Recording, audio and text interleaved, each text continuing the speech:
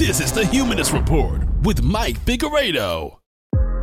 The Humanist Report podcast is funded by viewers like you through Patreon and PayPal. To support the show, visit patreon.com/Humanist Report or become a member at humanistreport.com. Now, enjoy the show. Welcome to the Humanist Report podcast. My name is Mike Figueredo, and this is the 182nd edition of the program. Today is March 1st, and before we get into the show, I want to take a moment to thank all of our newest Patreon and PayPal contributors, all of which either signed up just this last week to support us for the first time or increased their monthly pledge. And that includes Amala, Gary Worrell, Gregory Clark, Gunnar Michelson, John Kelly, Leanne Kogert, Martin Girl, Mike Lewis, Nice Marisau, Ray Johnson, Robin Hood, Roseanne Russo Cavender, Rosemary Ochio Grosso, Sebastian Hess, Ujesu, and Vincent. So thank you so much to all of these kind individuals. If you'd also like to support the show and join the independent progressive media revolution, you can do so by going to humanistreport.com/support or by checking out patreon.com/humanistreport. Or you can now join through YouTube itself for $4.99 per month by clicking on join underneath any one of our videos. So let's go ahead and get into the show. We've got a jam-packed episode for you guys. First, we'll talk about Bernie's 2020 campaign and what he was able to achieve within just 1 week of his launch. I'll also share my overall impressions of Bernie Sanders' CNN with Town Hall, and we'll also get into the specifics about what I liked about it and talk about CNN's disingenuous nature when it comes to who they chose to ask questions. Additionally, ex-Clinton staffers are attacking Bernie Sanders because he wanted to fly in private jets while he campaigned for Hillary Clinton in 2016 in order to be more efficient. And also, Politico is claiming that he shouldn't fly in private jets if he claims to care about climate change, and you'll see that very same line of attack by Tucker Carlson, except unfortunately for Tucker, when he made this argument, he ended up face planting. Additionally, we'll talk about how Bernie Sanders is walking a fine line in order to please everyone when it comes to Venezuela, but isn't really making anyone too happy. But he's not alone, because other 2020 candidates like Elizabeth Warren are taking one step forward and two steps back with regard to their 2020 chances. And also, we'll talk about Politico's smear of Nimiki Konst, Ivanka Trump's richsplaining of people earning what they get, Michael Cohen's testimony before the House Oversight Committee, and Amy Klobuchar eating a salad with a comb. That's a true story. So we'll get to all of that in this episode. I hope you guys enjoy the show. Let's do it. By now, unless you're living under a rock, then you know that Bernie Sanders had a phenomenal first day after he announced that he's running for president again in 2020, because he raised $6 million within the first 24 hours. And he signed up hundreds of thousands of people to volunteer for him. So that essentially sent shockwaves through the establishment, because they kept telling us, well, you know, Bernie Sanders, he lost his 2016 mojo, and there's no longer a there, and his supporters probably won't be there for him this time around. But he just proved all of them wrong. So we know that the first 24 hours, which was really important, was a gigantic success for Bernie Sanders. However, now we know how he did within the first week. And the numbers are absolutely astonishing, and even better than I could have hoped for or expected they would be, because overall, as the New York Times reports, he managed to raise $10 million within the first week. Now, he also just surpassed Joe Biden when it comes to polling in New Hampshire, and also got a substantial boost nationally. And most importantly, this is huge for him, he expanded his support base substantially, because 40% of his total donations came from brand new supporters. Let me repeat that. 40% of donations that Bernie Sanders got came from new donors. Back then they didn't want me, now I'm hot, they all on me. Back then they didn't want me, now I'm hot, they all on me. That right there is the most important indicator, because it shows that Bernie Sanders isn't just getting the crew back together, but he is amassing an even larger following. So, I don't know if any of you watched Mighty Ducks 2. It was one of my favorite movies as a child, but it kind of opens with, the coach telling the main kid, I forgot his name, to get the crew back together, and he goes skating around to get the team back together. But then, later on in the movie, they get a bunch of new teammates. That's what it reminded me of. The team's back together, but now we have even more people. His support base has grown. And to see that it grew by 40%, that is just amazing. Now, additionally, as Michael Burke of The Hill reports, there are also more than 48,000 donors who have agreed to give Sanders recurring donations. Those recurring donations will be worth more than $1 million in total per month, the Times reported, citing statistics provided by the Sanders campaign. According to the Times, the average contribution was less than $26. Now that's also really important because these recurring donations for candidates, it means that they can actually plan, they can invest in certain states, and it's extremely beneficial. But the fact that he has more than $1 million per month just so far within the first week, again, it's great. Now, on top of that, he has assembled a massive grassroots organizing machine, and I'm going to let him just make the announcement because his goal was 1 million people signing up to volunteer. Here's what he has to say about that. Hey everybody, I am happy to tell you that today we have reached an historic threshold in our 2020 campaign. Less than 1 week after we began this campaign, we now have 1 million volunteers in every congressional district in this country who are prepared to roll up their sleeves and get to work to make sure that we win the Democratic nomination, that we defeat Trump, and that we transform the economic and political life of our country. I think all of you understand that when we talk about health care for all, when we talk about raising the minimum wage, when we talk about combating climate change, we are taking on enormously powerful special interests. You know who they are. We're talking about Wall Street. We're talking about the healthcare industry. We're talking about the fossil fuel industry. We're talking about the pharmaceutical companies. We're talking about the military-industrial complex, the private prison industry. These are really powerful guys. They have unlimited amounts of money and a lot of political muscle in Washington. And the only way I know that we defeat them is when millions of people at the grassroots level stand up and fight back and demand a government and an economy that works for all of us, not just the 1%. So let me thank the 1 million people who have already signed on. And let me ask those of you who haven't signed on, come on board. This is going to be an historic campaign, and we are going to make history. So thank you all very much. Talk to you soon. That is huge. 1 million grassroots volunteers, people in every single congressional district. That makes Bernie Sanders a formidable candidate. So make no mistake about it, he is the front runner. He's the one to beat.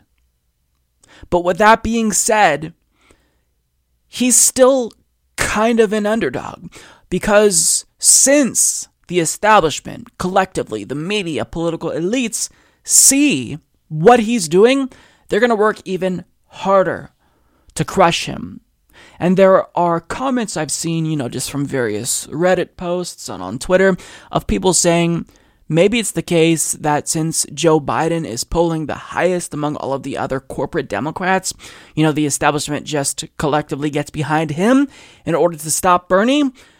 I kind of find that persuasive, but at the same time, Joe Biden is such a horrible candidate that I can't really see him getting as big of a boost as Bernie. It's very clear he's probably going to run, and I expect him to kind of get a boost. But after that, I really kind of feel as if it will likely be the case that Joe Biden just goes downhill after he announces. But we'll have to see.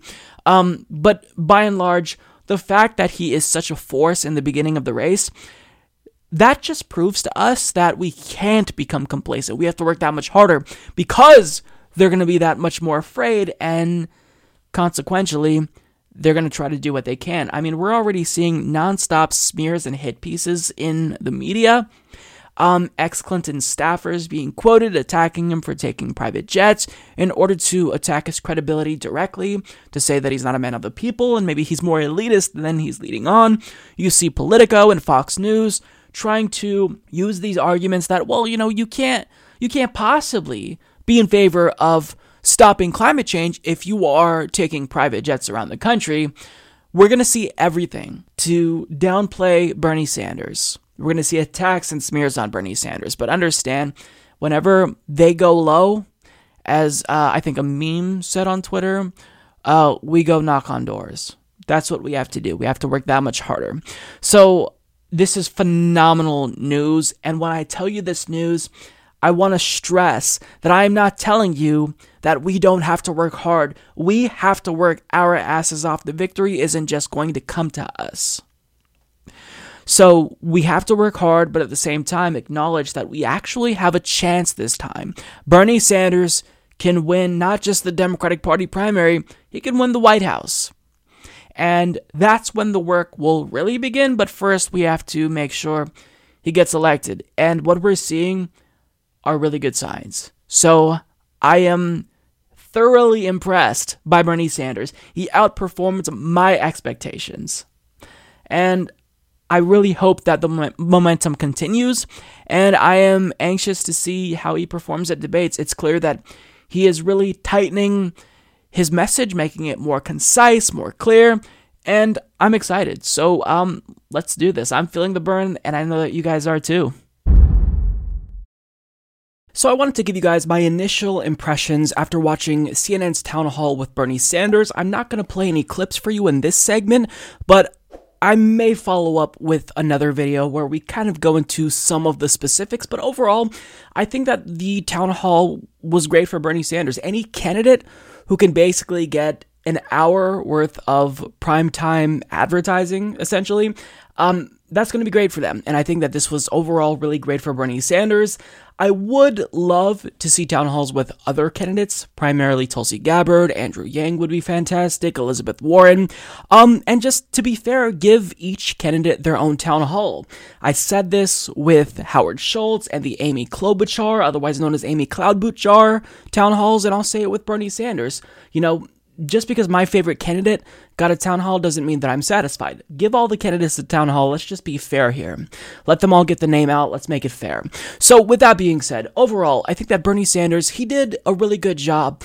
I think that there were areas where he really shined, and there were some areas where I was actually a little bit disappointed, and he left room for improvement. So, for example, on the question of Venezuela, hated the framing of that question. I hated the framing of a lot of questions, to be clear, but I don't like the framing of that question. However, I do think that Bernie Sanders answered pretty sufficiently. He gave, I think, a satisfactory answer. I have a video coming out with Bernie Sanders on Venezuela where it's clear that what he's doing now is walking a fine line where he's trying to appease progressives and the establishment at the same time, or really not appease, he's trying not to piss anyone off. But I mean, on this subject, it's a landmine. So what you've got to do is you've just got to go head first and do what's right, say what's right. So I think that he answered okay here. I don't really have anything negative to say about his answer. When it comes to the question as to whether or not he's to blame for Hillary Clinton, I don't like the question, and I reject the premise of the question, and I'm so glad that Bernie Sanders started off by saying that. We had somebody essentially create what is a false dichotomy in framing a question about the polarization of American politics, where you have the Republican Party moving to the right and Democrats moving to the left. This is incorrect. This is that individual misconceptualizing what's happening, because even if that person was correct to identify the fact that Republicans are moving to the right, Democrats, by and large, they're not moving to the left. There are some individuals within the party, namely Kamala Harris, Elizabeth Warren, Cory Booker, who are copying Bernie Sanders' platform, and that may give you the appearance that, it might be the fact that they're moving to the left, but overall, they're actually moving to the right. On economic policy, they haven't really budged. Most of them have embraced, a living wage, a $15 minimum wage, which is good. But when you look at foreign policy, they're moving to the right. When you look at healthcare, they're not really moving at all. They're saying that healthcare is a right. They're advocating for universal healthcare, but that doesn't mean single payer. That doesn't mean Medicare for all. So it's incorrect to say that, both parties are moving in opposite directions. Both parties are shifting to the right, and they're both simultaneously moving away from public opinion, where you have 70% support for policies like Medicare for all, including majority support for Medicare for all among Republicans. You have majority support for a federal jobs guarantee, majority support for a Green New Deal. So it's not that both parties are moving, to the left or to the right. It's that they're both moving away from the American people. So I think that Bernie Sanders did a sufficient job of explaining that. He could have been a little bit more clear in talking just, straight up numbers. 70% of Americans want Medicare for all. So the average voter is not in the middle. The average voter is actually where progressives are. So I would have liked a little bit more clarity here, because that is a huge misconception in politics. And really, that person, I can't be too hard on her, because that's essentially what the consensus is in DC. So other issues he talked about. Let's see. He endorsed the idea of DC becoming a state. That's great. I would love to see what he has to say about other, U.S. territories, Puerto Rico, Guam, because I would love for him to endorse statehood there, or more specifically, endorse whatever the people there want, support the idea of referendums in these areas to join the United States.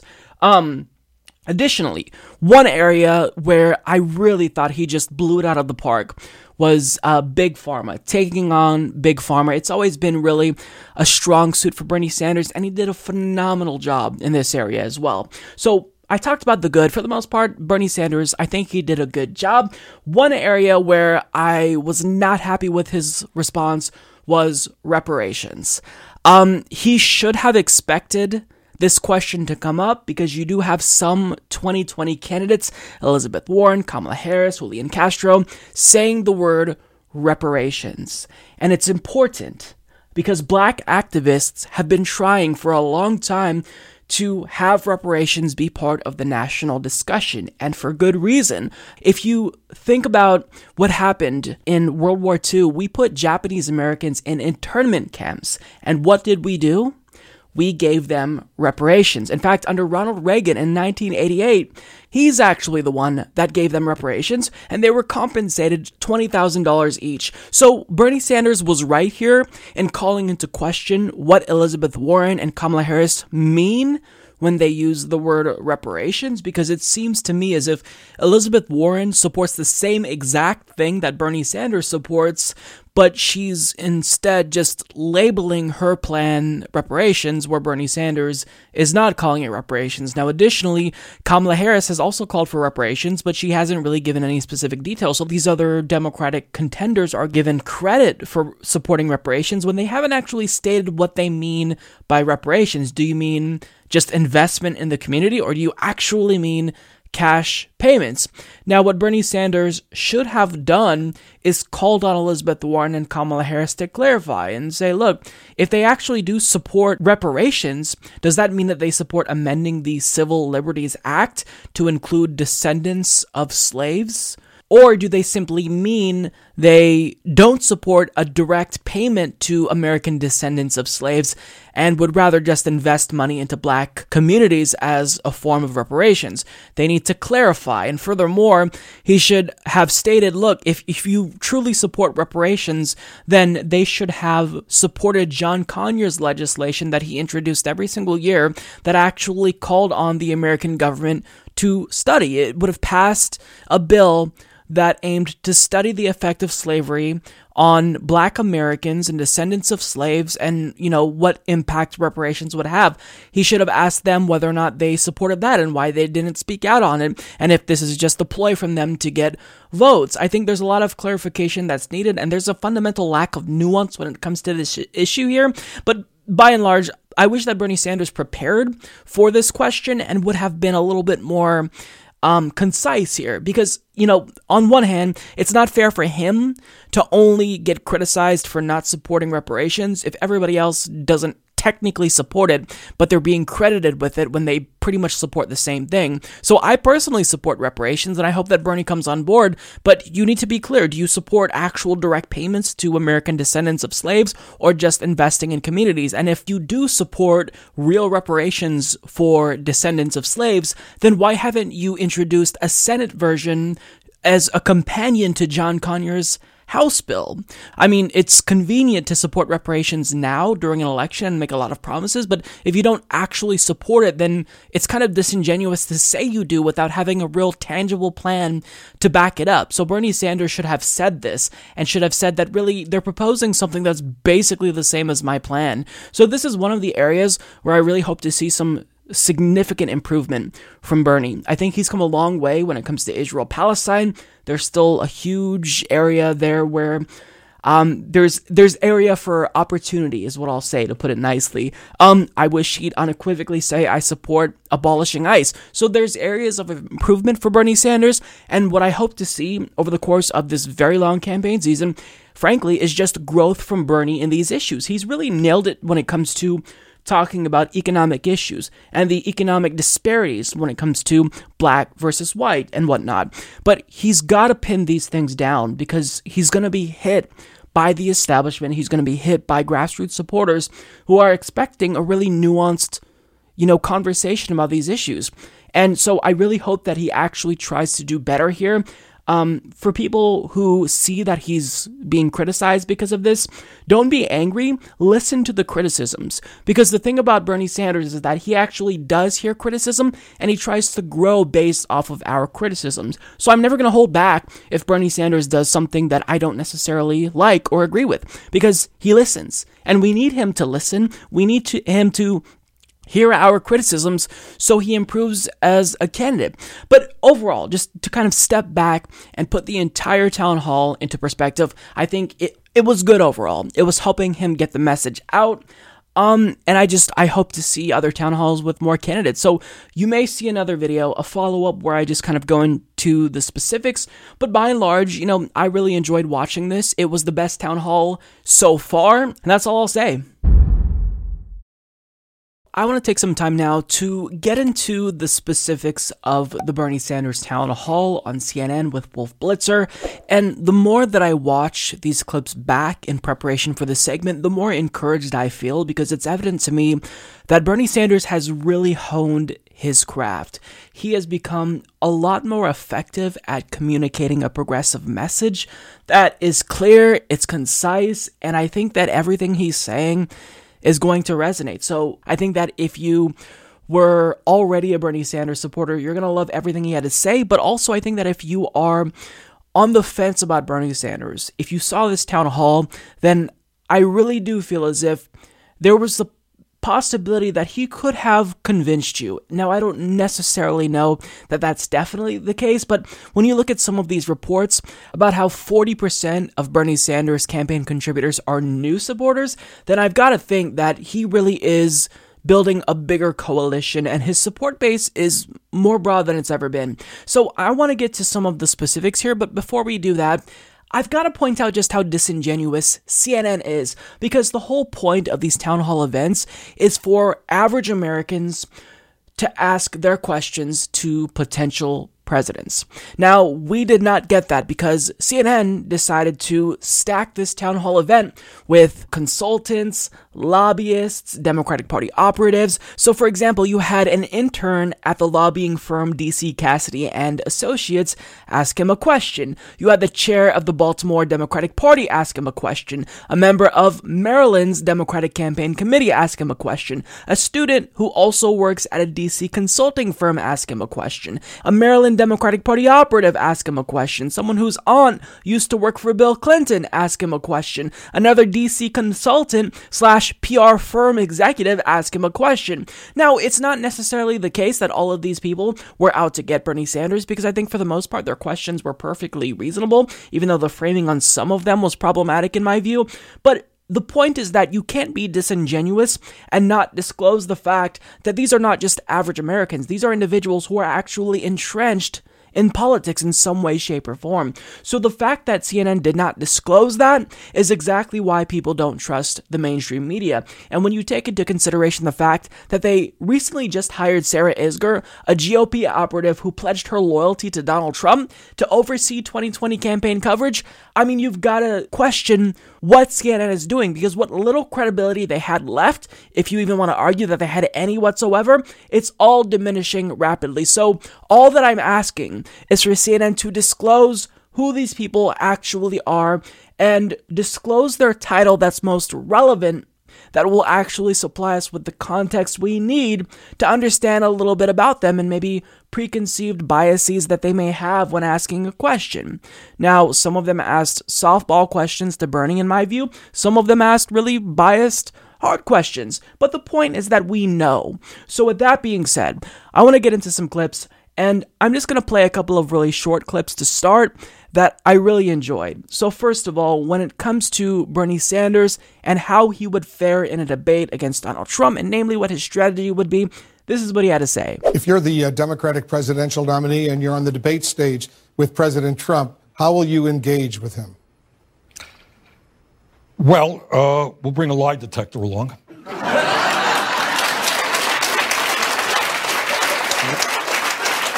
And every time he lies, it goes beep. That would be the first thing. Now, I absolutely love that answer, and to be clear, he did go more in depth and gave more than just a facetious answer, but I like that he said that there because he's showing his personality more, and also that line actually got quite a bit of play in mainstream media, so that was great. Another really highlight moment of the town hall for me was when he said this. If your question is, am I going to demand that the wealthy and large corporations start paying their fair share of taxes? Damn right, I will. All right? Couldn't be happier about that, and I like that he's just saying it. Damn right. It's not even a question. I wish other candidates would be more clear when they're talking about taxes, because they try to tap dance around this issue because they don't want to offend potential high-dollar donors. But look, if you're funded entirely by the grassroots and by the people, you don't have to pretend. You could just say, damn right, we're going to raise taxes on the rich. That was music to my ears. Now, additionally, when it comes to diplomacy and whether or not he approves of Donald Trump's meeting with Kim Jong-un, I loved his answer here because he did a passionate plea in favor of diplomacy and in favor of getting people to see why this is important. The idea of going and meeting face-to-face with your adversaries is a good idea. I would like the President of the United States to bring Iran and Saudi Arabia together, to bring the Palestinians and the Israelis together. All right? I don't really care about this next thing that he's going to be asked about, but I do think it's important just for purposes of getting the Democratic Party off of his back. This is what he said in response to a question about whether or not he'd release his tax returns. Will you release 10 years of your tax returns? As you know, Elizabeth Warren has decided to do that. Yes. Now, to be clear, we've seen some of Bernie Sanders' tax returns, and they are just as boring as he says they are. So understand that when Democratic Party loyalists berate Bernie for not releasing his tax returns, what they're trying to do is suggest to you that there's something maybe suspect there. Maybe we should be worried about what's in Bernie Sanders' tax returns. And I agree that Bernie Sanders should release his tax returns. All presidential candidates should. But the reason why Bernie Sanders is different than Donald Trump, and the reason why you shouldn't conflate the two, is because the reason why we want to see what's in Donald Trump's tax returns is specifically because he claims to be a billionaire. So we need to see what's in his tax returns. We need to see if there's any business dealings or companies in there that may pose a conflict of interest. And when it comes to Bernie Sanders and the Democratic Party demanding to see what's in his taxes, this is nothing more than a tactic. But I am glad that he's finally releasing them to just silence his critics once and for all when it comes to this issue. Now, I want to get into some of the more controversial moments because he was asked about sexual harassment allegations on his campaign. I thought his answer was absolutely perfect. I was very upset to learn what I learned. When I ran for re-election in Vermont in 2018, we instituted, I think, maybe the strongest protocols against sexual harassment, and that will be the protocols we bring into the 2020 presidential election. Every employee of mine in this campaign will get significant amounts of training to understand what sexual harassment is about. Anybody who feels harassed will have an independent entity to speak to outside of the campaign. And we have hired some of the best people in the country to help us on this issue. We take this issue very, very seriously. How has it affected you personally, knowing what happened? It was very painful. Very painful. So, to me, that was a virtually perfect answer because he's not just saying this was wrong, but he's also explaining how he's taking really demonstrable steps to actually stop any types of sexual harassment and to make sure that individuals who are on his campaign actually have some type of independent firm or organization that they can take their grievances to. That's incredibly important. However, the problem with this question is that what's not being stated here, the subtext of all of this, is that Bernie Sanders is being held to a higher standard than other candidates. Because, first of all, just about a month or two ago, Kamala Harris had a top aide resign due to sexual harassment allegations. 0 questions at her town hall, and really nobody in mainstream media talking about that. However, when it comes to Bernie Sanders and sexual harassment that transpired that he was unaware of, all of a sudden this is a huge issue when we all know that sexual harassment isn't a Bernie problem. It's an America problem that we all need to collectively address as a nation. But for some reason, Bernie Sanders is uniquely culpable here, and I find that incredibly frustrating because if you're going to claim that someone who's running for a particular political office is culpable for what happens under them, and they are to some extent, then you also have to hold other candidates to that same standard. But they're uniquely targeting Bernie Sanders here, and I find that so frustrating that nobody's calling this out. So another issue is when it comes to Hillary Clinton in 2016 and allegations that he somehow helped deliver Trump a victory by not helping Hillary Clinton. He took this question head on. He also responded to allegations that he's racially insensitive and isn't crafting a message that's inclusive of people of color. Take a look. Many feel you undermined Secretary Clinton after her nomination by not showing enough support, and which contributed to President Trump being elected. Along with that, many also feel that you are at times racially insensitive, and by virtue of your background, don't reflect their experience enough. How do you address these concerns, and what's your approach to winning their votes? Well, first of all, I reject the first premise that you made. I knocked my brains out. In fact, I just saw a letter today from Hillary Clinton, which said, "Thank you, Bernie, for working so hard in my election." All right. We went to state after state. I think we had 35, 40 rallies in all of the battleground states. So I do not accept for one moment that I did not do everything that I could. And then people say, well, you know, some of your supporters voted for Trump. True. But some of Hillary's supporters in 2008 voted for McCain. That's the reality. More of those did that than voted for me. Now, on the second point, okay, we ended up winning among younger people more votes from young African Americans, Latinos, Asian Americans, Native Americans than Clinton and Trump combined. All right. Furthermore, if you look at the polling out there, we're doing quite well with the African American community. But let me just raise an issue here. Maybe I haven't been as strong on this issue as I should be. I talk about the fact that we have a nation of massive inequality. Okay. And I believe that. I think that's the most important issue we can talk about. But within that inequality, we have another inequality, and that is racial disparity. And it's important that everybody understands that. That means that the wealth gap between a white family and a black family is 10 to 1. If you are a black mother, the likelihood is that you will have a baby that will die. Your infant mortality rate 2.5 times higher than a white mother. If you are a black businessman, I remember talking to a fellow in Milwaukee, black businessman, said, Bernie, I can't get a loan from the bank. And his business is pretty good because of redlining. Black kids are leaving college more deeply in debt than white kids. So we have an enormous amount of disparity in wealth, in education, in health that must be addressed. And I will work as hard as I can. Number one, to have a cabinet that reflects what America is. And number two, to do everything that I can in every way to end all forms of racism in this country. So in my opinion, I think that was an impeccable answer. The rejection of the premise that he helped Hillary Clinton lose and Donald Trump win, it's just absurd on its face. He traveled across the country, going to states that Hillary Clinton wouldn't set foot in, and he attended 39 overall campaign events for Hillary Clinton. So to suggest here that after campaigning his ass off for Hillary Clinton, after the DNC put their thumb on the scale for her, I mean, it's just egregious. Now, when it comes to whether or not his message is inclusive of the African American community and marginalized minorities, I think he did a sufficient job here, although we have to see what, people from the community say.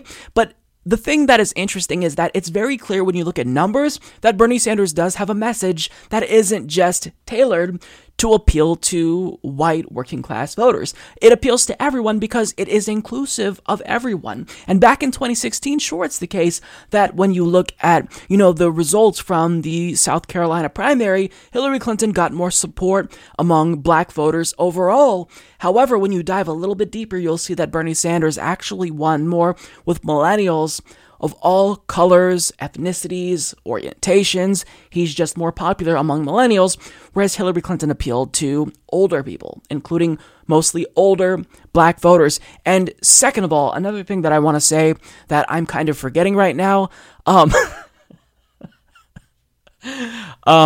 the fuck was I going to say? When you look at public opinion polls, you can see now that he actually has the highest level of support from African Americans and from women. So now that his name recognition has increased exponentially, you can see that what was that narrative back in 2016 is no longer going to be persuasive to the general public. So moving past the criticisms, I want to touch on what were my favorite moments of the debate.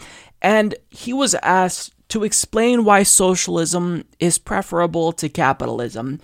The answer here was it was phenomenal for a number of reasons. And I'll tell you why once you see the clip. Senator Sanders, can you make a simple, persuasive case as to why socialism is preferable to capitalism? Democratic socialism, right? Yes. Okay.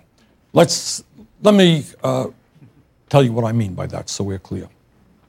Right now, we have a nation which prides itself on a lot of political rights. In other words, under the Constitution, thank God you have freedom of speech. Media can do its thing, even though Trump calls you an enemy of the people. How does that feel to be an enemy? That's another story. All right. I won't question Wolf. You don't think we are, though? No, I don't. Okay. I certainly do not. So we have political right, freedom of religion, and all of that is enormously important. But you know what we don't have? We don't have guarantees regarding economic rights. And way back in 1944, in a little publicized State of the Union speech, Franklin Delano Roosevelt said something, and I'm paraphrasing him, but he said, when we talk about human freedom and rights, we've got to understand that everybody needs a decent paying job, that people need health care, that people need education.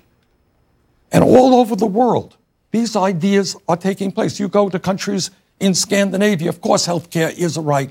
Higher education is free. They have strong preschool programs. They make sure that their elderly folks can retire in dignity. These are not radical ideas. So what democratic socialism means to me is having in a civilized society the understanding that we can make sure that all of our people live in security and in dignity. Healthcare is a human right.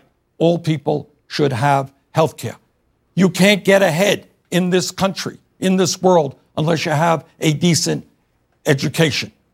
We have got to, as a right, end the kinds of discrimination, the racism and the sexism and the homophobia that exist. So to me, when I talk about democratic socialism, what I talk about are human rights and economic rights. Senator, President Trump said in his State of the Union address, and I'm quoting him now, America, this is the president, America will never be a socialist country. Will that hold true if you're elected president? If I am elected president, we will have a nation in which all people have health care as a right. whether Trump likes it or not. We are going to make public colleges and universities tuition free. We are going to raise the minimum wage to a living wage of at least $15 an hour. And whether Trump likes it or not, when I talk about human rights, you know what that also means? It means that our kids and grandchildren have the human right to grow up in a planet that is healthy and habitable. So that was fantastic to me. But to be crystal clear here, Bernie Sanders is technically not a democratic socialist. He is more of a social democrat in actuality, but really what matters most is the policies that are associated with the ideology, not the title he's giving to himself. And he listed off all of the things that should be guaranteed to citizens, and I really feel as if the way he explains it will resonate with the American people. My only suggestion to Bernie would be, since this is still something that's relatively new in political discourse, really attach it to something that's tangible. Americans know what Social Security is and how much they love it. They also know about Medicare and know how much they love it.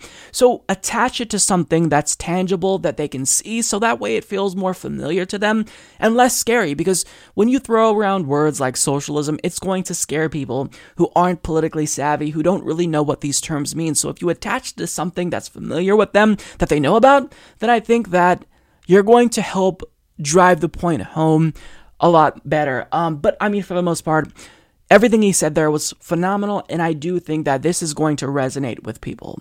So by and large, I was thoroughly impressed, and I think that overall, even if I have some issues with CNN and them being disingenuous, this only could help Bernie Sanders. And I think that his performance is, it was just amazing. He really is a much better orator now than he was back in 2016, and you can just kind of see it in his face. Bernie Sanders is energized now. He has this glow about him because he feels as if he's no longer running a candidacy and a campaign that's a long shot. He actually could take this whole thing all the way to the White House. So you see that in his face, you see that glimmer, that spark, and it really comes across in the way he talks about these policies with excitement, with, this genuine concern for the American people.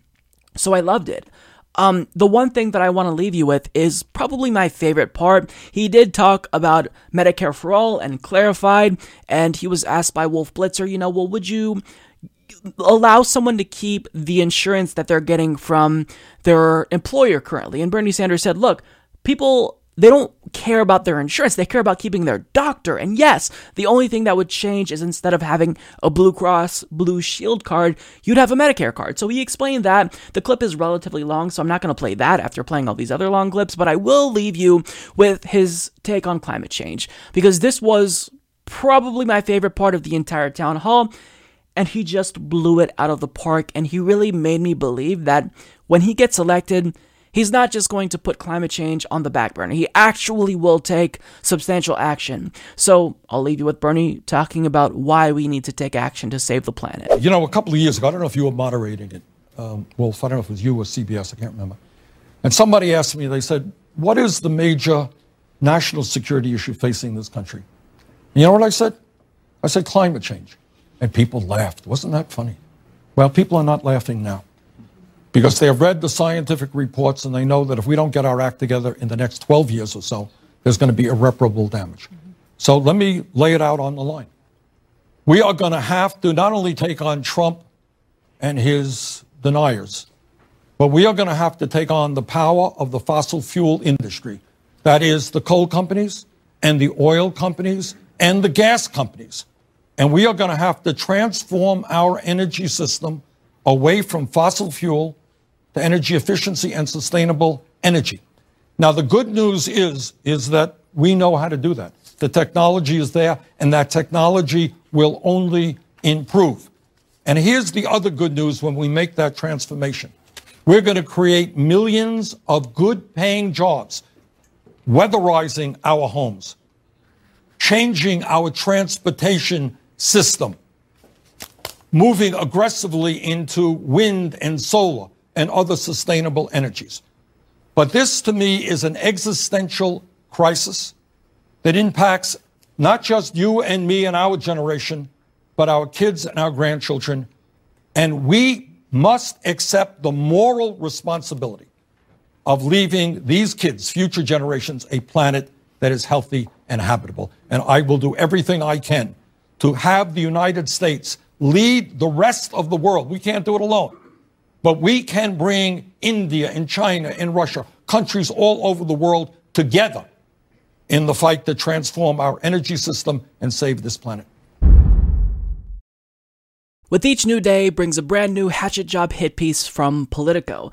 And today is no different because we have this gem by Daniel Lippman, who reports ex-Clinton staffers slam Sanders over private jet flights. Now, certainly, it's true that in this article, ex-Clinton staffers will in fact slam Bernie Sanders over his private jet flights when he campaigned for Hillary Clinton back in 2016. However, what this article doesn't tell you, what's missing here, is that Daniel Lippman himself also slams Bernie Sanders over private jet flights. Because, well, I mean, if you support climate change, then how dare you ride in an airplane? Now, in case you missed it, just in December, I was making fun of Fox News, Steve Doocy, Tucker Carlson, for using the same right-wing argument against Bernie Sanders, but now you have a Politico, quote, journalist saying the same thing. Well, if you participate in society, then you can't be serious about climate change. Actually, individual decision-making isn't going to be what saves the planet. You have to do what's needed at the government level, not at the individual level. So here's what Lippman states. In his campaign launch video last week, Bernie Sanders singled out the fossil fuel industry for criticism, listing it among the special interests he planned to take on. But in the final months of his 2016 campaign, Sanders repeatedly requested and received the use of a carbon-spewing private jet for himself and his traveling staff when he served as a surrogate campaigner for Hillary Clinton. In the 2 years following the presidential election, Sanders continued his frequent private jet travel, spending at least $342,000 on the flights. Increased scrutiny of his travel practices, which are at odds with his positions on wealth inequality and climate change, are among the challenges Sanders will face as he makes his second White House run. Is that so? Are you honestly trying to convince us that Bernie Sanders has to take a car or a train or whatever? I mean, look, if you want to get the message out there and you want to travel to multiple states, 11 states in the span of a week, for example, as was the case in 2016 when he was campaigning for Hillary Clinton, then it's just a lot more efficient to travel via private jet.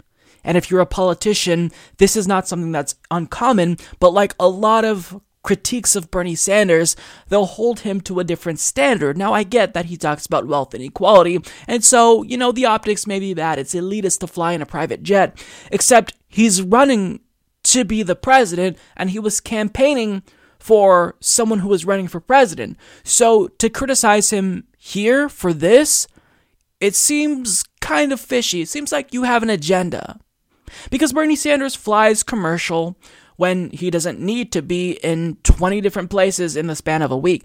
But because he chose to use a private jet, you're trying to basically point at him and say, gotcha, which is the same thing the right-wing propaganda outlet Fox News did to him. So congratulations, Politico, for engaging in Fox News level of political discourse. This is what gutter politics looks like, ladies and gentlemen. Now, I want to get to the crux of this article here, where he talks about how Clinton staffers were irritated that Bernie Sanders asked to fly in a private jet.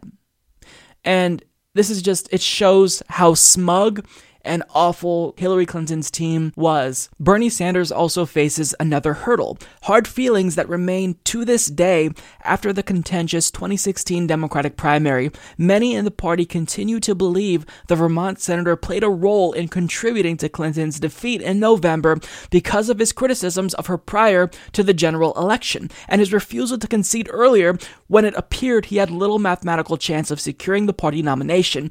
And they are eager to point out Sanders' Sanders' flaws and examples of what they perceive to be examples of hypocrisy now that the one-time underdog rates as one of the frontrunners in the crowded Democratic field.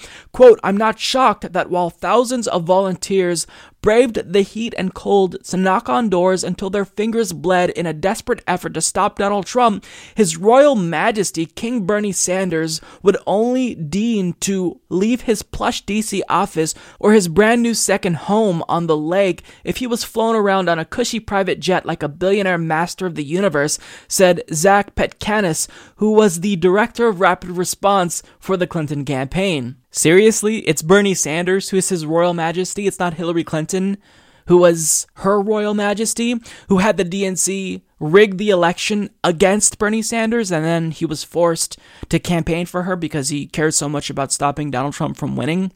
But he's your Royal Majesty? Makes sense.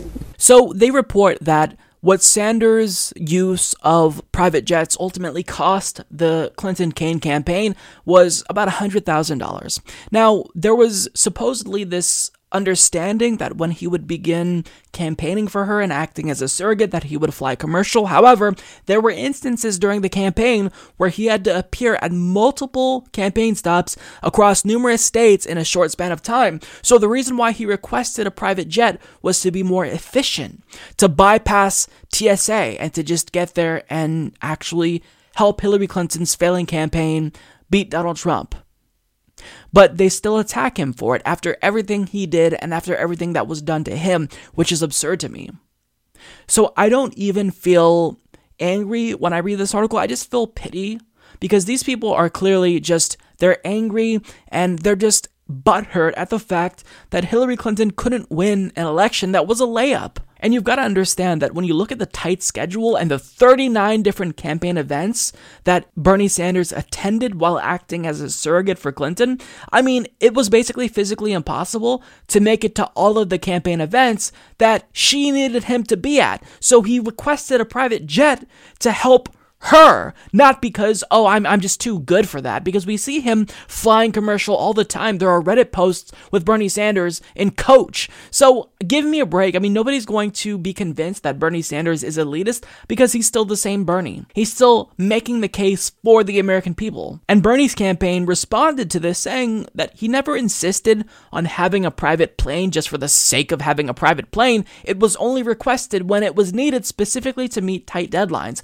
nothing else. Now, what's hilarious to me is that it really shows how out of touch Hillary Clinton is when you look at one fact in this particular article. So she foot the bill for celebrities like Jay-Z, Beyonce, Katy Perry to all fly private.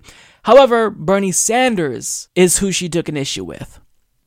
Now they'll say, well, we foot the bill for celebrities, but any political surrogates, we made them fly commercial. Except Bernie Sanders at that point in time was a celebrity. He was your most important surrogate because he had the millennial vote. You didn't. So Bernie was more important than celebrities, but they're not complaining about paying for Katy Perry or Jay-Z's private jet.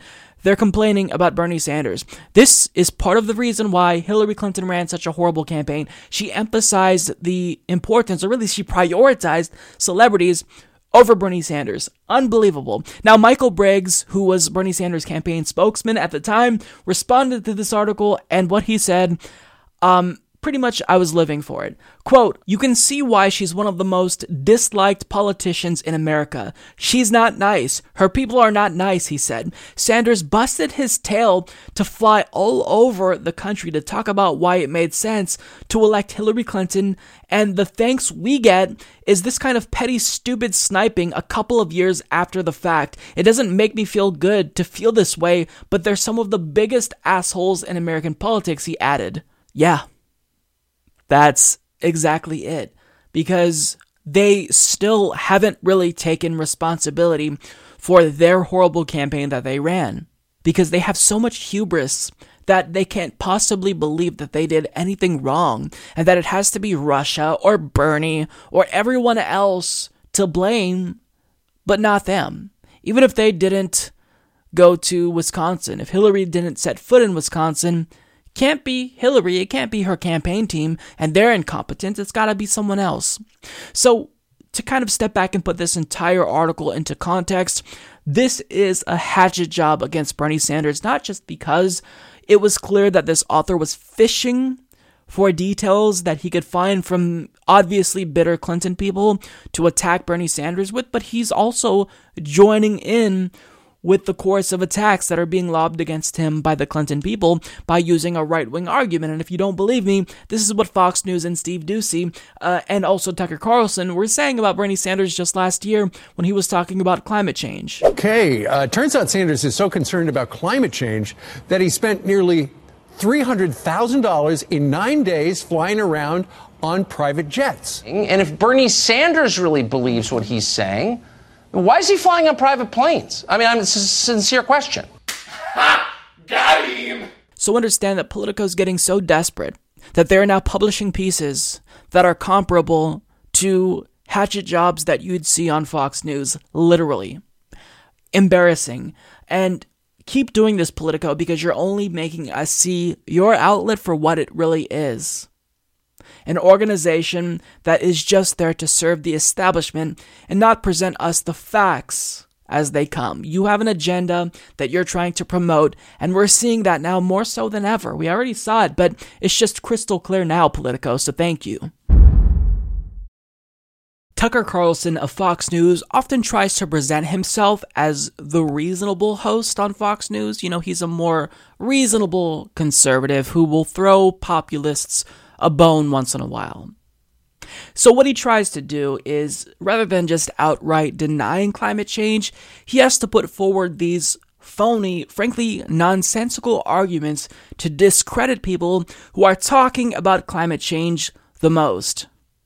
And he's trying to promote this idea that if you drive a car, if you ride in airplanes, and if you essentially consume in any way, shape, or form that contributes to greenhouse gases being emitted more so than what is natural, then you are clearly a hypocrite. That's the argument that he's making, but thankfully, someone on his program actually called him on his bullshit, and you're going to watch Tucker Carlson faceplant here, and it's going to be glorious. Of course, he should spend the last few days of a campaign doing everything he can to fight for a Green New Deal. You should reduce your own emissions. No, it's really simple. So you he should walk to work. Should he walk from Vermont to DC? Yes. Should he walk from Vermont to DC? You just said yes. You just said yes. He should walk from Vermont to DC. That shows the BS argument that you just described. Okay. Taking what you're doing? You are making excuses because all you want is power. You're exactly the kind of person who would. Tucker, I've seen you make better arguments. What you're doing is exposing from Vermont to DC. You're exposing the shallowness of your own argument. Anybody who takes any plane. This is idiotic. Is it idiotic? You just said he should walk from Vermont to DC. Obviously, you don't believe that. Okay. Obviously, you don't believe that. He's not a hypocrite for doing that. He believes in tens of millions of new jobs in the clean energy economy. This is idiotic what you're saying because look, you will never he should walk from Vermont to DC or your leaders. You just said he should walk from Vermont to DC. I asked if he should walk. You said yes.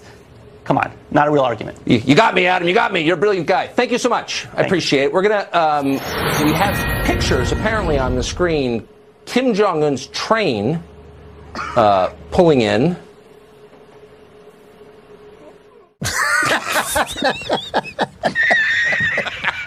Cat got your tongue? Please stop putting me in my place. We've got to go to break. Kim Jong-un. Why are you suddenly trying to change the subject? You don't have anything else to say because you just made yourself look like an idiot, so you have to call your guest an idiot. This is idiotic what you're saying. Tucker, you just said that it's reasonable to expect Bernie Sanders to walk from Vermont to DC, and you expect us to take you seriously? I mean, nobody should take anything Tucker Carlson says seriously, especially if he is doing white supremacy propaganda all the time on his show, fear-mongering about immigrants. He's just a loathsome human being, but he really is revealing here that he's also not very bright. This argument that you can't care about climate change and wanting to stop climate change if you fly in airplanes is the new How is evolution real argument if we still got monkeys? That's the new argument. That's the level of stupidity. It's only clever to people who are not that bright to begin with. And what Tucker and other shills on Fox News need to realize is that individual decisions will not stop climate catastrophe, especially considering the fact that 100 corporations are responsible for 70% of global greenhouse gas emissions. So if you want to stop climate change, sure, you can do what you can on the individual level, but individuals can only do so much. If all of us collectively agree to reduce our carbon footprint as individuals, that'd be fantastic, but it's still not going to stop a climate catastrophe because you have to change the system. Tucker Carlson, he probably knows this, but again, on Fox News, the goal is to do propaganda on behalf of the Republican Party and the puppet masters who pull the Republican Party strings, their donors, oil and gas. So if you want to be considered reasonable in 2019 when it comes to climate change, you can't just outright deny climate change. You can't say, it's cold outside. Climate change? ? You actually have to be a little bit more clever. But this is what they're resorting to because they have nothing left. They've been backed into a corner, and now all that they can do is say, you're a hypocrite because you're flying in airplanes. Sorry, that's not going to work, Tucker, because individual actions will not stop climate catastrophe. So I hope that Tucker Carlson is able to sleep well at night after doing nonstop propaganda for Republicans, after pushing white supremacist propaganda basically on a daily basis. This is someone who is egregious. He's a bad human being, and I'm so glad that he finally had someone on his show that put him in his place, because this is someone who is nothing more than a fucking fraud. And nobody should trust Tucker Carlson, nobody should watch Tucker Carlson, and most importantly, nobody should take anything he has to say seriously, because he may talk about economic populism, but understand that that's just a red herring. He may occasionally side with Alexandria Ocasio-Cortez when it comes to her wanting to take on Amazon. That's just a red herring, because once he pulls you in, then it's going to be a bait and switch. He's going to try to convince you and sell you republicanism, conservatism, and white supremacy. And we have to be especially hypersensitive about frauds like this, who present themselves as someone who is a serious actor when they're nothing more than a bad faith actor who wants to get you to think that what he's selling you isn't a load of shit. Everything he says is horseshit. Do not take him seriously and do not trust Tucker Carlson. It doesn't take a genius to figure out that what Donald Trump wants with regard to Venezuela is regime change, because him, along with the warmongers in his cabinet, have been pushing vociferously for just that. And over the weekend, Mike Pence met with Juan Guaido and said that he can rely on the United States for uncompromising support. And when it comes to why they are interested in intervening militarily in Venezuela, well, as Andrew McCabe puts it, Donald Trump wants their oil. Yeah, the president's remarks to the room were along the lines of, I don't understand why we're not looking at Venezuela. Why are we not at war with Venezuela? They have all the oil and they're right on our back door. Now, I understand that that may not be persuasive, even if I do believe McCabe there, because it is hearsay.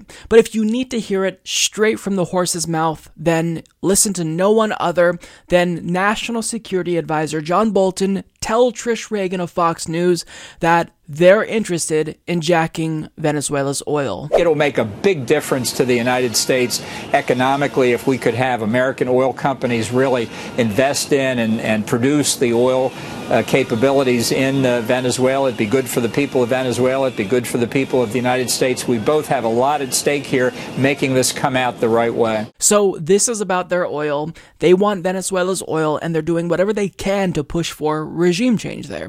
Now, the big thing that they're currently doing is they're trying to get Maduro to accept aid. Now, what a lot of people are pointing out is that this may be nothing more than a ploy, because if you offer Venezuela aid, expecting Maduro to reject that aid, then what do?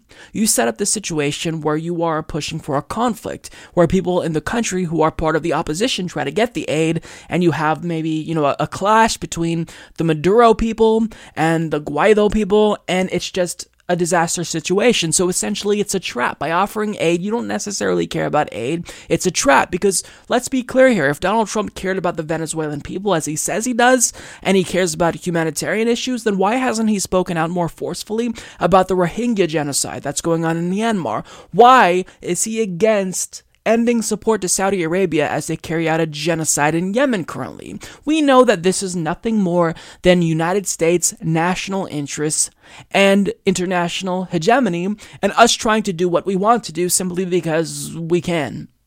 So this humanitarian aid is nothing more than a stunt. And over the last month, what we've seen from the United States is everything they could possibly throw at Venezuela in order to not just destabilize the regime, but ultimately lead to the military turning on Maduro, which essentially means he would lose his power. His reign would effectively be over at that point because their loyalty, the military's loyalty, is what's keeping him in power specifically. So the United States put sanctions on Venezuela, and they've been trying to do everything they can to meddle in Venezuela's affairs in order to get Maduro out and their guy in. So we need to be savvy and acknowledge that this aid is not about humanitarianism.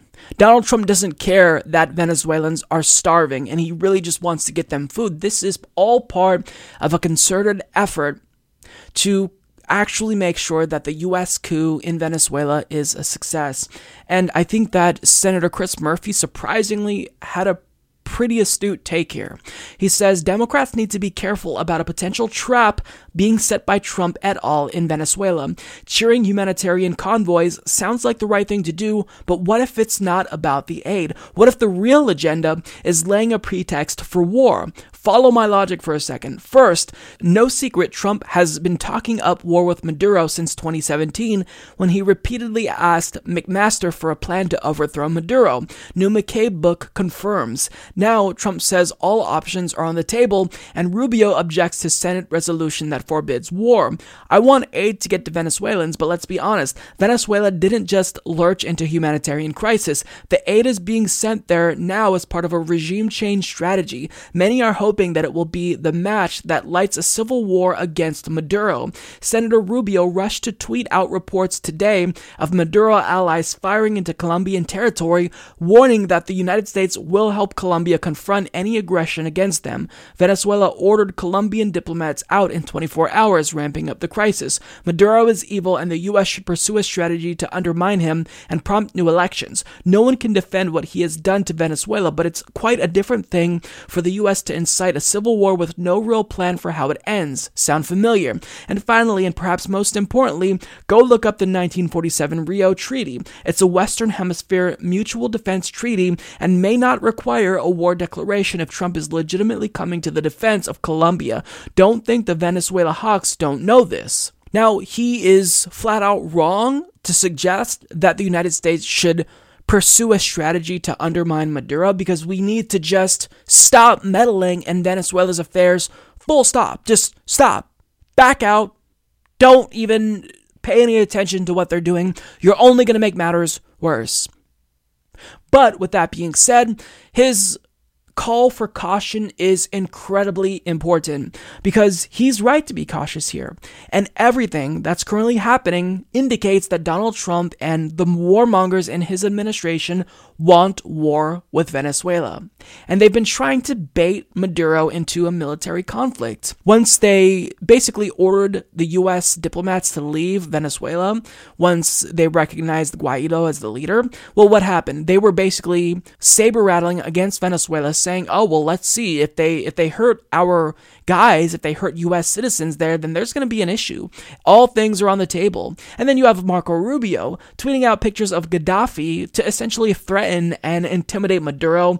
And I mean, look, we don't even have to entertain this idea that Trump and his cronies care about the Venezuelan people, because they don't. So to even entertain it is preposterous. We know what they want. They want to get in Venezuela for a regime change agenda, to get a puppet, Guaido, in who will allow them access to their resources. That's what this is about, simply put. So this call to basically get Maduro to accept U.S. aid, it's nothing more than a red herring. It's a trap. Now, the problem is when it comes to 2020 presidential candidates, most of them are falling into that trap. Tulsi Gabbard thus far has not. However, Bernie Sanders has, and he tweeted this out. Quote, "The people of Venezuela are enduring a serious humanitarian crisis. The Maduro government must put the needs of its people first, allow humanitarian aid into the country, and refrain from violence against protesters." Now, I responded saying, "This is an incredibly disappointing response from you, Bernie. Don't play into the hands of warmongers like Elliot Abrams and Donald Trump. You should know better than this." And I am baffled that he doesn't seem to know better than this. And there were a lot of progressives who were furious at Bernie after he said this, and rightfully so, because look, it's one thing to not advocate for regime change wars, but you do have to be hypersensitive to whatever propaganda that the warmongers are going to throw at you. And now it's humanitarian aid. What, you're against humanitarian aid going to Venezuelans? Do you want their people to starve? This isn't about humanitarian aid. This is about Donald Trump trying to push his regime change agenda. And for whatever reason, Bernie Sanders just kind of seems to have a blind spot here. So he pissed off a lot of progressives, but understand here, what Bernie Sanders is clearly doing is trying to walk a fine line in order to not piss anyone off. And what he said in an interview with Jorge Ramos was better. I like what he said there better than his tweet, but he managed to piss off other individuals in the Democratic Party. So here's the clip, and then we'll talk about the response. Do you consider Juan Guaido the legitimate president of Venezuela? No, I think what has to happen right now, I think there are serious questions about the recent election. There are many people who feel it was a fraudulent election. And I think the United States has got to work with the international community to make sure that there is a free and fair election in Venezuela. So is Nicolás Maduro a dictator, Senator, for you? And should he go? All right, I think clearly he has been very, very abusive.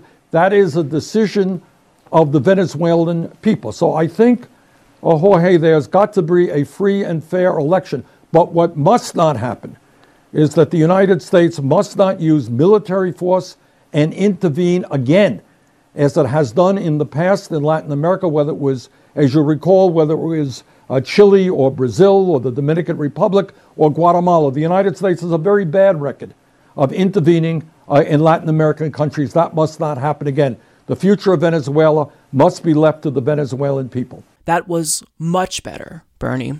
And to be fair, he did do this interview a couple of days before he made that tweet, I believe. So that's what we want to see from Bernie Sanders. We want him to unequivocally say, no, we're not going to do a regime change war because that doesn't work out for us.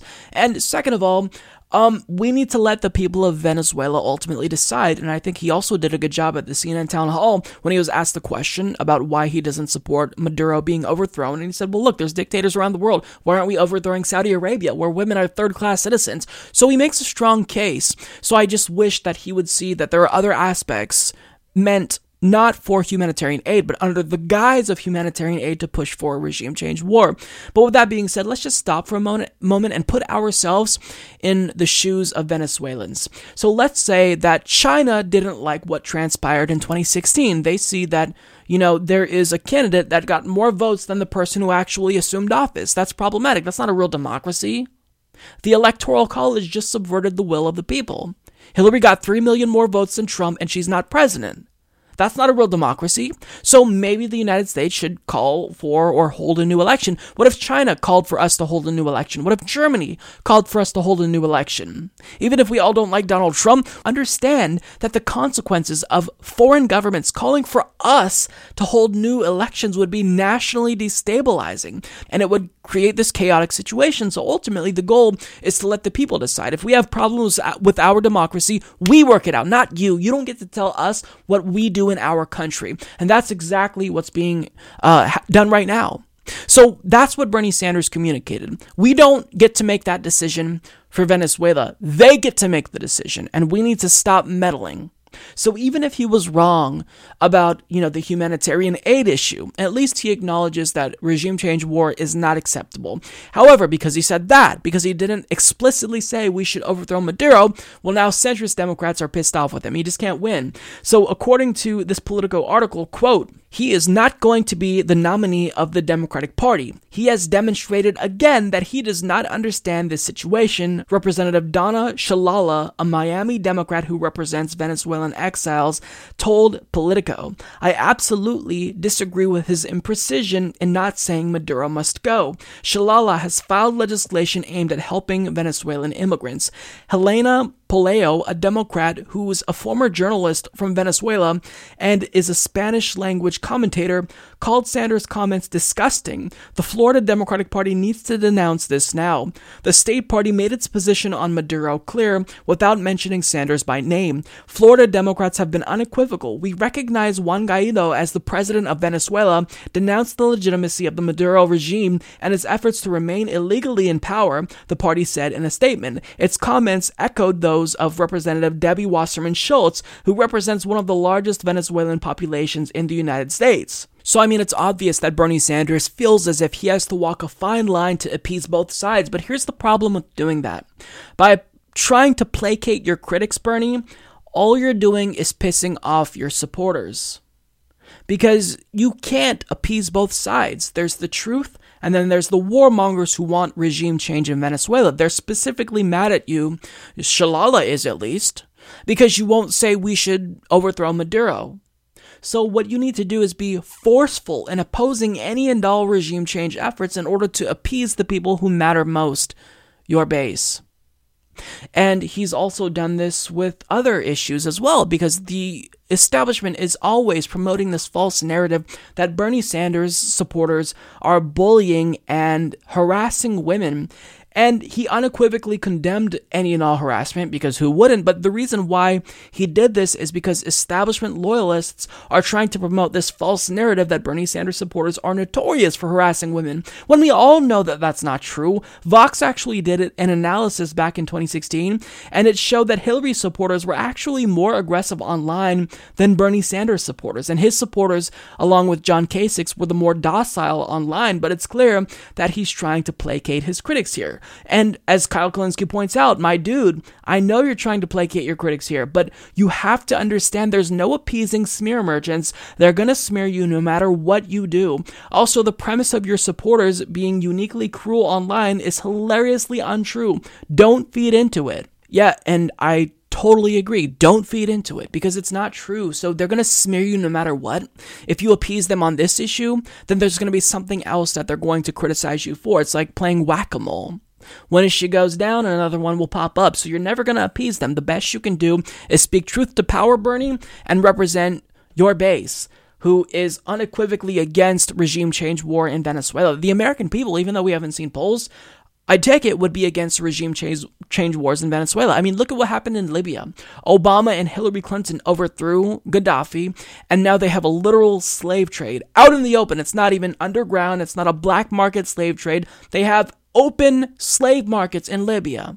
So, it's up to the people to push back. And the United States can't keep doing this. They can't keep saying, well, we don't like X, Y, and Z aspects of said country, so they need to either call a new election or we're going to intervene. No, stop meddling and just ignore what's happening around the world, because you only make matters worse. Now, for those of you who feel as if, we shouldn't criticize Bernie Sanders, understand that we need to vocalize our disagreements with him, because Bernie Sanders is unique in comparison with other politicians. He actually seems to listen. And there's just a few politicians that actually listen. Ro Khanna is one, Tulsi Gabbard is another, Bernie Sanders is basically the only senator who listens. Maybe besides Jeff Merkley, Elizabeth Warren to a degree, but she listens more to her strategists and aides. So at the end of the day, Bernie Sanders, he tried to please everyone and ended up appeasing no one and pissing off everyone. So the best you can do in this situation is be bold and unapologetically progressive and say, stop meddling in Venezuela. Stop pretending that you care about aid. Stop offering aid when you know Maduro's going to reject it because he doesn't trust us. He might think that we're trying to smuggle guns into the country, with aid.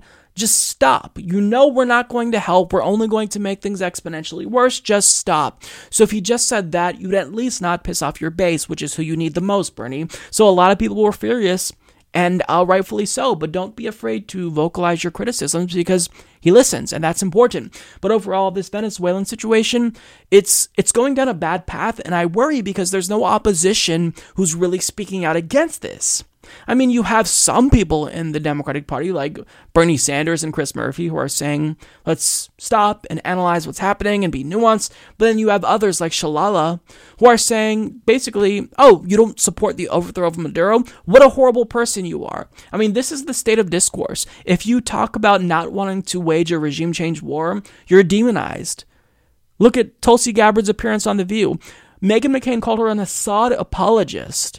She was grilled for not wanting to intervene in Venezuela. This is the state of affairs. There's one narrative, and if you buck that narrative, you are going to be attacked. Bernie, of all people, should know that. So just come out swinging, Bernie. Come out swinging, say no regime change war in Venezuela, no aid in Venezuela, because even if we want there to be aid going into the country, we already know what's going to happen. And furthermore, if other countries are giving Venezuela aid that their government is accepting, then why are we trying to give them aid when they know that we're a threat to them? Why would they be stupid enough to accept that? So that's it. I just wish that Bernie Sanders would listen to us and take the right principled position that he knows deep down is right, rather than trying to appease warmongers in the establishment who will just find a different reason to smear him if he does actually appease them in any way. I don't know what it is about this week in particular, but this is the week when it seems as if all of the 2020 presidential contenders decided to shit the bed at once. Because you have Bernie Sanders falling for the humanitarian aid trap that Trump's administration set for Venezuela. You have Tulsi Gabbard saying she hasn't co-sponsored the Green New Deal due to its, quote, vagueness. You have Kirsten Gillibrand trying to convince us that a fundraiser being hosted at the home of a big pharma executive is totally not a big deal. Nothing wrong there, guys. You have Hollywood elites hosting high-dollar fundraisers for Kamala Harris, and when it comes to Amy Klobuchar, she ate salad with a comb. Yeah. So the point is that if you support these candidates, then you need to be objective and understand that there is no such thing as a perfect candidate. Even progressives can disappoint us sometimes, and they can disappoint us quite a bit. So what's important is that if you actually do support a particular candidate, don't try to affirm every single thing that they do. Don't allow a cult of personality to be formed. Actually challenge them to do better, because you're doing a greater service to that candidate and helping them more than if you were just to try to, explain away things that other people take issue with. Now, I want to talk about probably my biggest disappointment this week, and that comes from Elizabeth Warren. And this one really hurt my heart because lately it seems like Elizabeth Warren has kind of been on a roll. I mean, she proposed a really aggressive bill to tackle corruption, which I love. She released an ambitious childcare proposal, which is phenomenal. And then she announced that she is going to go fully grassroots funded and would be swearing off high-dollar fundraisers and phone calls with high-dollar donors. So that's something that is incredibly important, and understand that when she's saying this, she's taking it a step further than individuals like Cory Booker, Kirsten Gillibrand, and Kamala Harris, who simply just chose to swear off corporate PAC money. Now, that's still important, but what really matters is you not getting biased by rich people, and that's what Elizabeth Warren is taking a stand against here. However, in an interview with TYT, she clarified this a little bit, and it's not as good as I initially thought, because she's only choosing to follow this principle during the primary. However, when it comes to the general, in the event she wins the Democratic Party's nomination, all bets are off, and she will be taking money from high-dollar donors and doing these fundraisers. I wanted to ask you, you mentioned earlier that you don't believe in unilateral disarmament. So does this only apply in the primaries, or will you carry this over to the general election or any other election you'll have going forward? So this is for primaries. Look, I do not believe in unilateral disarmament. We need to win. We need to win in 2020. And when we hit 2020, and we're in a race against Donald Trump, when we're in a race for control of the Senate and control of the House and in control of the state houses and the governor's mansions, in all of those, the Republicans are going to be bringing a lot of money, a lot of power, a lot of dark money, a lot of super PACs, all to the fight.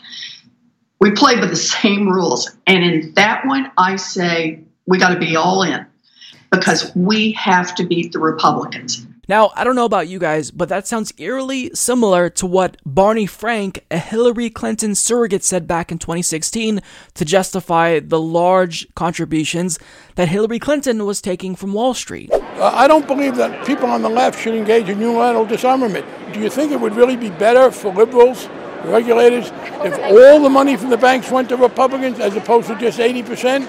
Because we could accomplish that. We could refuse to accept any. Yes, because the left is supposed to be better than the right. We expect more from Democrats. Nobody even expects Republicans to be even remotely reasonable on any issue. So we have no choice but to hold the Democratic Party to a higher standard. So if you're going to present me with this option, well, should they only take, a small portion of the money or nothing? I'm going to tell you nothing, because contrary to popular belief, not taking corporate PAC money and not being corrupt, it's not unilateral disarmament. It's a commitment to the people. It's a commitment to actually stand up against the special interest that time after time has corrupted politicians. Now, another reason why this is problematic is because it's really not necessary. In a two-way race, name recognition won't be an issue. Getting your message out there is not going to be an issue, and certainly raising more money isn't going to guarantee you a victory. You can talk to Hillary Clinton about that,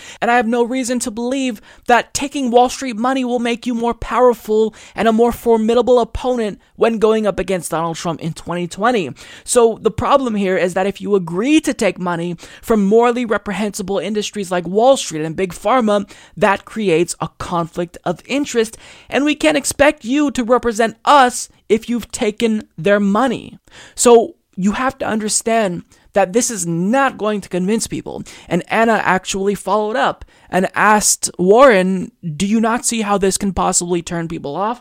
And her response wasn't satisfactory. Are you at all concerned, though, that if you pivot toward accepting money from big donors, that would turn some of the, I want to say progressives, but it's not just progressives who want to see the abandonment of big donors. Most voters are concerned about this issue. Are you at all worried that they would stay home during the general election if you pivot toward accepting that money? Look, I think that what we've got right now is we got to show what we can build. Person to person to person to person across this country. I think we've got to show what we can build through democracy, that we believe in democracy, that we have faith in democracy, that we can make democracy work. I think we can show that in our primary. I think then we can just be tough as nails and take on Donald Trump, take on the Republican senators and congressmen in the general election, and then we've got to change the laws. In other words, no. And the problem, Liz, is that you can't expect us to believe you're really going to change the laws if you have these Wall Street executives and Big Pharma executives contributing to your campaign with the expectation and maybe the implicit promise that you won't, in fact, change these laws. Because how many politicians promise to change the laws once they get elected after taking big money, and then they don't do that? They do the bidding of the industries that got them into office. It's happened countless times. So I really hope that Elizabeth Warren reconsiders, because I don't think that she realizes the extent to which this would hurt her reputation and her campaign in the event she became the Democratic Party nominee. If you're going to swear off corporate PAC money and top dollar fundraisers, then see it all the way through. Don't just do it during the primaries, because it's not unilateral disarmament. what really is unilateral disarmament is agreeing to accept this money that is politically toxic from special interests, because we all know what that does. A 2014 Princeton University study by Drs. Gillens and Page found that special interests, they actually have a bigger say on policy outcomes than average Americans. We have a statistically insignificant impact on policy outcomes, and that's because of the money. That's because of these bribes that are given to politicians. So be the progressive champion that we all want you to be. Say no to fundraisers and see this all the way through, Warren, please, because this is something that I cannot tell you would damage you to an extent that it did Hillary Clinton potentially. It would turn off the base, and if you want to beat Trump, then what you need to do is make sure that your base is excited. And I could promise you this, you're not going to excite anyone if you're taking all this lobbyist money and attending these rich fundraisers with billionaires and millionaires. There's been allegations that 2020 presidential candidate Amy Klobuchar, otherwise known as Amy Klobuchar, as my buddy Kyle Kalinske likes to call her, is creating a toxic work environment for her staffers by being overly abusive, by yelling at them, and even throwing things at them, reportedly. So this is incredibly problematic. I've been part of toxic work situations, and it's mentally taxing. You know, that type of psychological abuse is completely unwarranted, no matter how incompetent you think your subordinates are, and you should treat everyone with respect, because even if you're in a position of power, you're not better than them. We're all just human beings. So these are the stories that a lot of people have been talking about. I haven't covered these stories because they don't really yield anything of value when it comes to policy, and I try to stay focused on the policy. However, there's one story that came out with regard to this particular issue and this weakness for Amy Klobuchar that I simply can't stop thinking about. I can't get it off of my mind. And because it has taken such a special place in my heart, I've got to talk about it. So I think that the headline that I'm about to read to you speaks for itself. As David Moy of HuffPost reports, quote, Amy Klobuchar screamed at an aide and then ate her salad with a comb.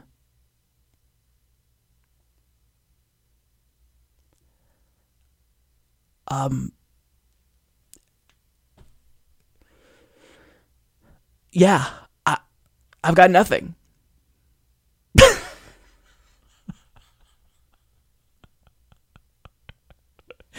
And full disclosure here,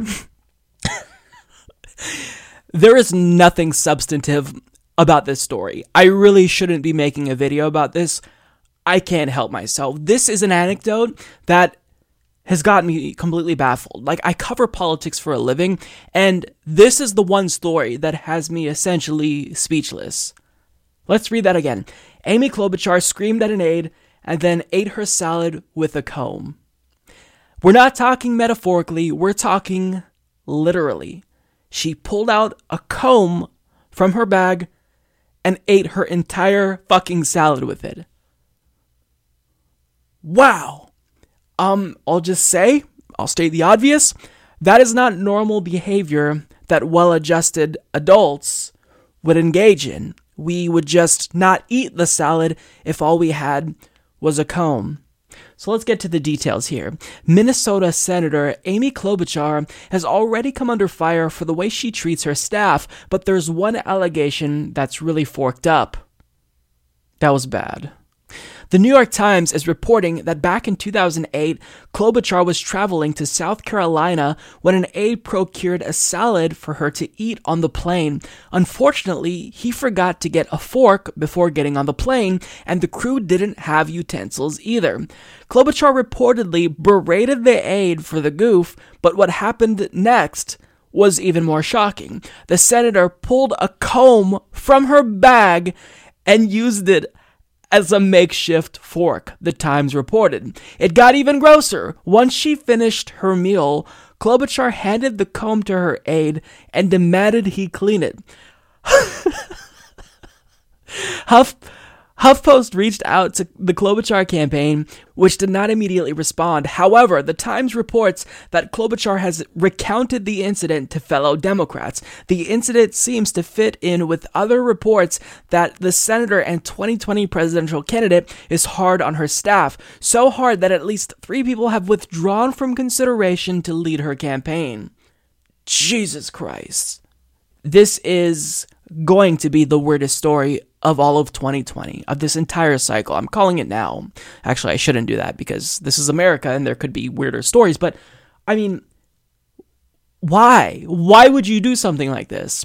If I didn't have anything to eat my salad with, then what do? You throw the fucking salad away. You don't pull out a disgusting, dirty comb and then eat with it. Because I'm assuming that she puts hairspray or gel on her hair, whatever the kids are doing nowadays, and she brushes her hair, combs her hair with that, and there's maybe dandruff on there, and she's eating her fucking salad with it. How disgusting. Amy, what the hell is wrong with you? Why would you do something like this? And then to make matters worse, she demanded that her aide clean off this disgusting comb that she used to eat her salad with. This is disgusting. And if I were the aide, I would have said, no, I don't care. You can write me up. You can fire me. I'm not cleaning your disgusting comb that you just ate your fucking salad with. Ew. Clean that shit yourself. What are you doing? You want me to wipe your ass next? Are you serious? I'm not going to do that. I mean, what is wrong with you? Wow. So the fact that she is fostering a toxic work environment in and of itself, that's problematic. I wouldn't necessarily say that it's disqualifying because, to be fair, if Bernie Sanders was being rude to his staffers and creating a toxic work environment, even though I would be critical of him and want him to stop doing that, I don't necessarily think I would stop supporting him because I do think that policy is what matters most. But when it comes to this level of just, I don't know what you want to call it, just, I don't know what the right word is. Elitist, where you eat your salad with a comb and then you demand that your aide wash out that comb. That is just weird. And I hope that people ask her about this. I hope that reporters ask her about this, not necessarily because as Americans, we need to know about this going into the voting booth, but because for me personally, this story is fucking crazy. And I keep thinking about this. And as I play these details out through my mind again and again, I still almost can't believe that it's true. Because who would eat their fucking salad with a comb? I would actually just use my hand. Like if I really wanted the salad, we had no other utensils or whatever, I'd just get like a spoon. I'm sure that, the flight attendants, maybe they didn't have forks, but they just had spoons. I don't know. I would use my hands before I use a disgusting dirty comb. And I certainly wouldn't ask anyone else to clean that disgusting comb in the weird event that I got desperate enough to eat a fucking salad with it. Unbelievable story. So weird. I still don't know how to process this, but I had to share the story with you because I don't want to be the only one who is thinking about this, who is having this bizarre story occupy his mental space. Other people need to know about this. I'm sharing the weirdness with you. There's no reason for me to talk about this. It's not substantive whatsoever, but I'm still doing it anyway because what the fuck? This is just one of those stories where it's just that bizarre. And I thought about making this just a weekly dose of stupidity segment, but still, I it wouldn't satisfy me. I just have to vocalize this just as a means of therapy and expressing how weird this story is. And I'll leave it there. I am so sorry to put you through this and cover this. If you watch this video, I am incredibly sorry. I apologize wholeheartedly. I will do better. But most importantly, let's hope that Amy Klobuchar does better because this is not normal behavior. It is just, it's irrational. It's downright strange, Amy. Jesus. Ivanka Trump is someone who is an heiress who will inherit millions upon millions of dollars once her father passes away. Now, if Donald Trump gets his way, then he will make sure that what he passes on to his children will be taxed at a substantially lower rate than it would be now. So she's someone who is inheriting wealth that she obviously did not earn. You didn't earn it if you're simply born into wealth. However, when it comes to whether or not the peasants should be allowed to get something that they didn't earn, this is what Ivanka Trump, an oligarch who's an heiress, has to say about them getting something that they didn't earn. You've got people who will see that offer from the Democrats, from the progressive Democrats, Alexandria Ocasio-Cortez. Here's the Green New Deal, here's a guarantee of a job. And think, yeah, that's what I want, that's simple. What do you say to those people? I don't think most Americans in their heart want to be given something. I've spent a lot of time traveling around this country over the last 4 years. People want to work for what they get. So I think this idea of a guaranteed minimum is not something most people want. They want the ability to be able to secure a job. They want the ability to live in a country where there's the potential for upward mobility. And that right there, ladies and gentlemen, is all the proof you need that we do not live in a meritocracy. I can earn or I can inherit money without earning it, and that's fine, but when it comes to the peasants, no, they want to work until they die. I mean, I've never seen anyone more out of touch than this right here. Quote, I don't think most Americans in their heart want to be given something. People want to work for what they get. So if that's true, does it also apply to you? Will you refuse to accept the money that your father will inevitably pass down to you?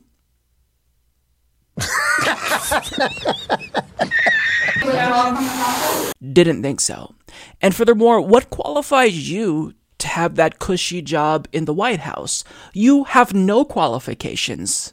You have a clothing company that's only successful because your dad pumped millions of dollars into it. And your dad is only successful because your dad inherited the money that ultimately was stolen from the American people due to a complex tax avoidance scheme that was recently exposed by the New York Times. So of all people in the world, Ivanka Trump is the person I want to hear the least from, because you are so far detached from reality. You have no idea what the peasants experience and what their day-to-day life is like. You have no idea what living paycheck to paycheck is like. In fact, let me ask you this, Ivanka Trump. How much does a banana cost? Can you answer that question? Have you been in a grocery store recently, or do you just have your handlers shop for you? I mean, it's absurd. And you have to understand here the ignorance and the contradiction at the same time. Because on one hand, she says, oh, I don't think Americans want a guaranteed minimum, but they do want upward mobility. Well, genius, you can't really have a chance at upward mobility unless you have a guaranteed minimum. If you don't create a floor or a social safety net, and you allow American citizens to fall below that, then they have no chance at upward mobility. If you can't afford college, you can't get hired at a job that requires a college degree. If you don't have access to clean drinking water, you can't be healthy enough to work hard enough to even have a chance at upward mobility. So forgive me for not caring about what you have to say with regard to this specific issue. Americans did earn the things that you're calling free. Our tax dollars pay for these things. And if you actually talk to the American people and not just sycophants of your dad, then you'll see that Americans do want Medicare for all. Americans do want to increase the minimum wage. Americans do want to save and protect Social Security. Americans do want a federal jobs guarantee. Americans do want the wealthy, such as yourself, to pay higher taxes. But of course, she wouldn't know what real Americans think because she's not a real American.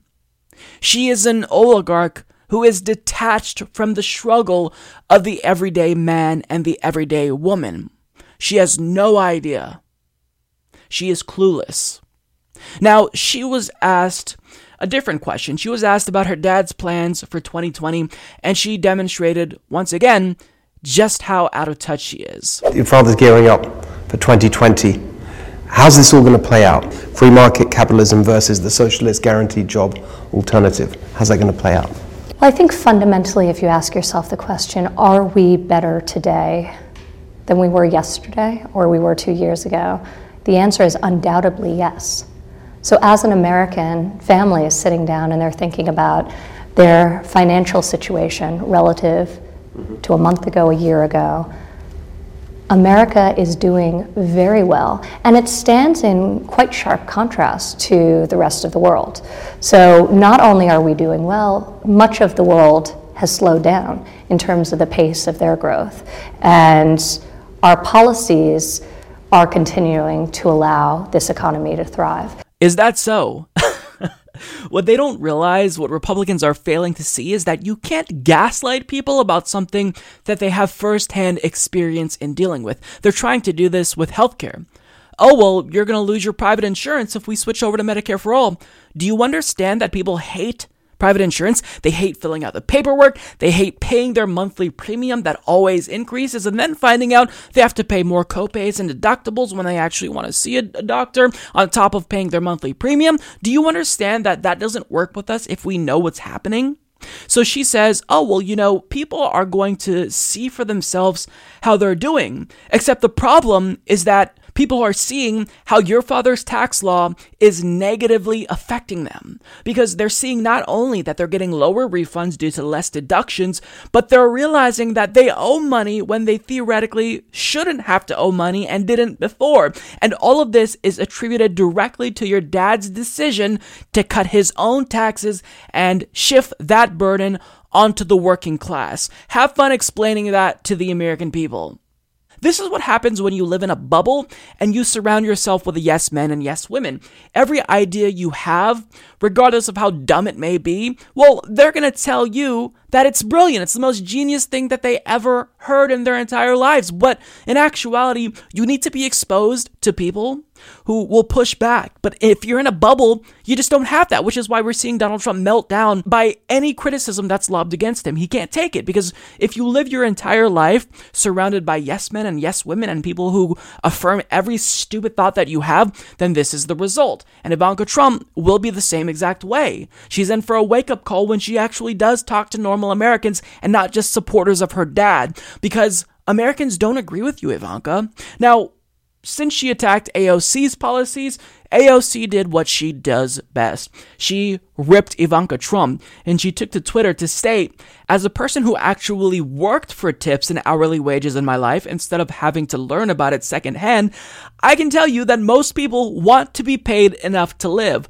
A living wage isn't a gift, it's a right. Workers are often paid far less than the value they create. In fact, wages are so low today compared to actual worker productivity that they are no longer the reflections of worker value as they used to be. Productivity has grown 6.2 times more than pay. And my favorite response is this from AOC. Imagine attacking a jobs guarantee by saying people prefer to earn money. That's exactly it. Because she is trying to explain something like a jobs guarantee as a handout when people they're begging to work. They're saying, no, I want to be guaranteed a job so I can work. So by definition, it's not a handout. But if you live in a bubble, and if you're an heiress who lives the life of a modern princess, then of course you wouldn't know that. So forgive me, Ivanka Trump, for never wanting to hear a princess explain to us, or really rich-splain to us, what it is that we want. You have no idea what we want. You are detached from the struggle of everyday Americans, and not only are you unqualified to serve in the White House in any capacity, as is the case with your dad, but you're unqualified to talk about issues that affect the American people, because you don't know what affects the American people, because you were born into wealth, you've never had to work a real job for even a day in your life, and you don't know what it's like to live paycheck to paycheck. So sit down, have a seat, and actually step aside for progressives to come in and fix the economy that you and your Republican dad are helping to ruin even further. President Trump's former fixer, Michael Cohen, testified before the House Oversight Committee, And obviously there's a lot to unpack because we have hours worth of testimony to get through, but I'm not going to get through all of it. What I will do is basically pull out some clips that I found the most interesting and important as it relates specifically to Donald Trump and potential criminality. And, you know, when we get through this segment, you're going to see that I believe it is confirming criminality. Now, there are other moments that were pretty interesting. You know, there was a blow up between Mark Meadows and Rashida Tlaib where she called him out for an act of racism, and that got pretty heated. I don't want to talk about that specifically, but I would encourage you to watch it just because what she did was great.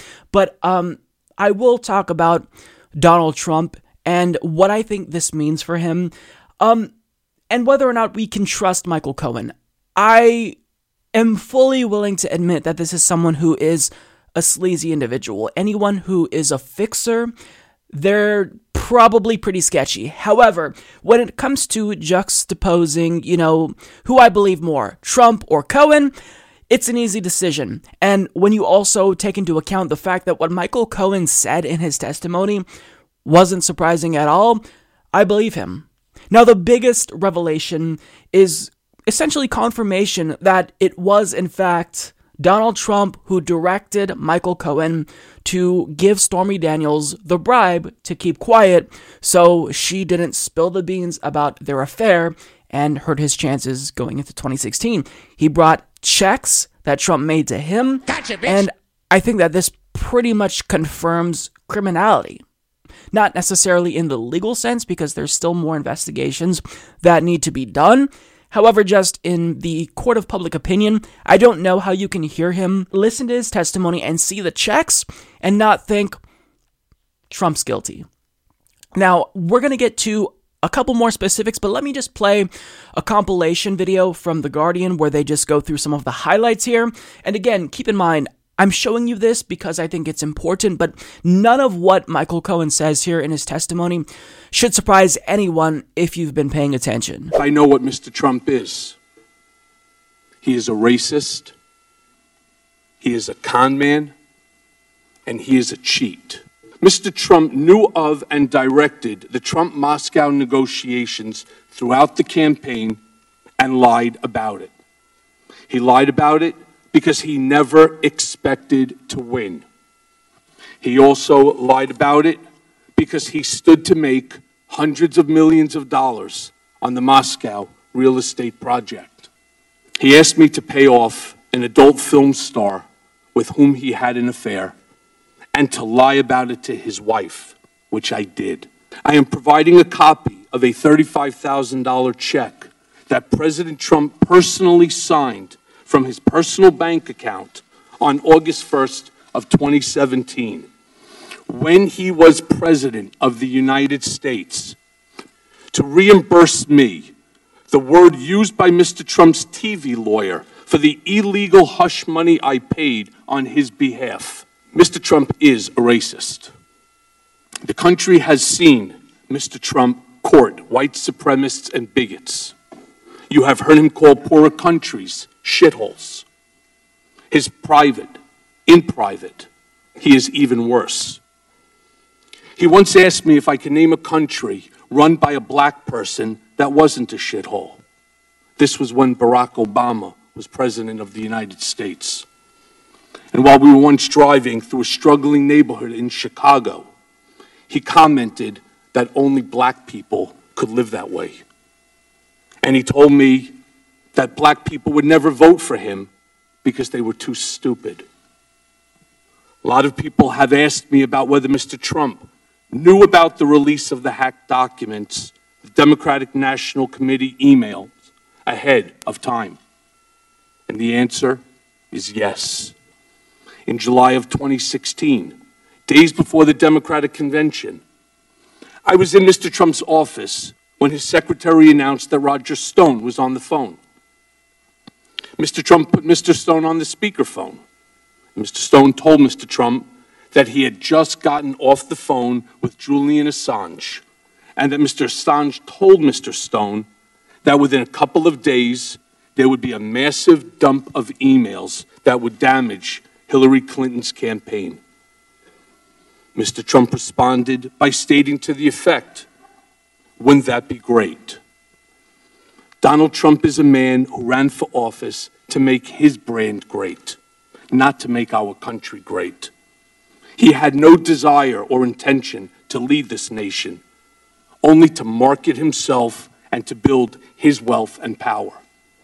Mr. Trump would often say this campaign was going to be the greatest infomercial in political history. Yeah, so none of that was surprising to me whatsoever. In his opening testimony, he referred to Donald Trump as, quote, a racist, con man, and a cheat. No shit. And, you know, I couldn't help but think while watching Michael Cohen's testimony that running for president was the worst thing that Donald Trump ever did, because I got this sense that Donald Trump is someone who's basically a mob boss, but not any old mob boss. Like, he is the star of a slapstick comedy where he plays a dumb, ditzy mob boss who leaves a trail of breadcrumbs everywhere he goes that leads back to his criminality. That's essentially what I took away from this, because Donald Trump is everything we thought that he was. If you want to take Michael Cohen at his word, and I pretty much believe him in most of what he says here, if not all of what he says here. He says Trump knew about and directed the Moscow negotiations with regard to Trump Tower being put in Moscow.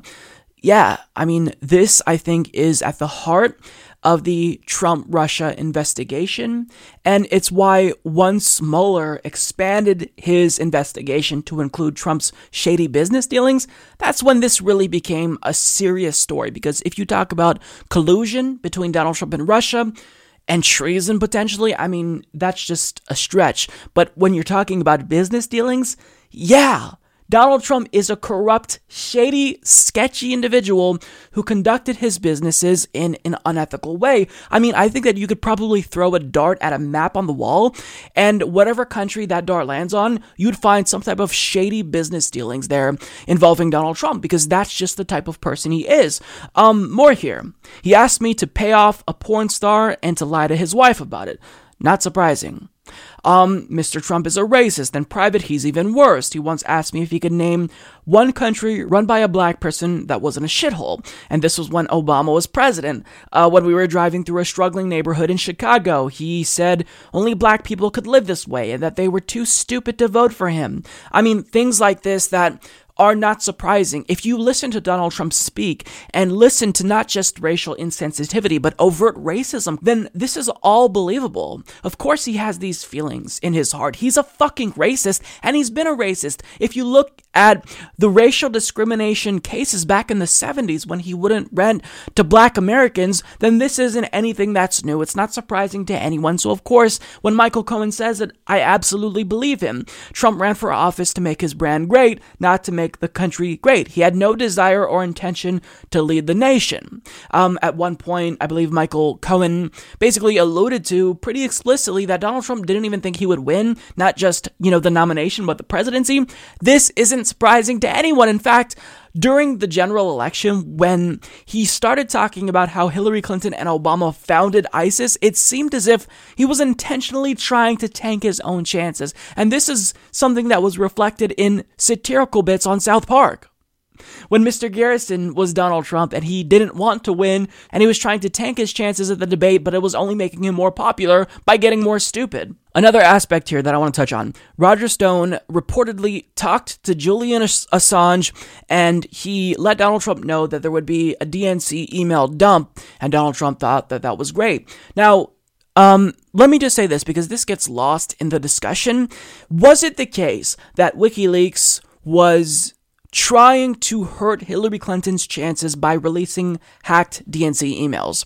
Unquestionably. In fact, direct messages from Julian Assange reveal this to be the case, and I disagree with that, because if you're going to just intentionally release information that harms one party, then I do find that problematic. Release all the information, release Republican Party emails as well. I'm not calling on anyone to commit a crime, but I'm saying if you want to just have the American people make their own decision, then you can't withhold information you probably have dirt on Republicans and not release it on them, but release it on Democrats. Of course, that's a problem. However, simultaneously, is it also true that if the DNC and Hillary Clinton weren't colluding to sabotage Bernie Sanders' campaign, that couldn't have hurt them to begin with?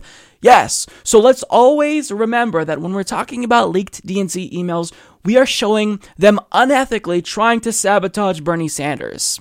We're seeing the media colluding with Hillary Clinton's team and Democratic Party operatives to try to bring him down. So don't let that fact, that's really important, fall by the wayside. So that's one thing I want to say.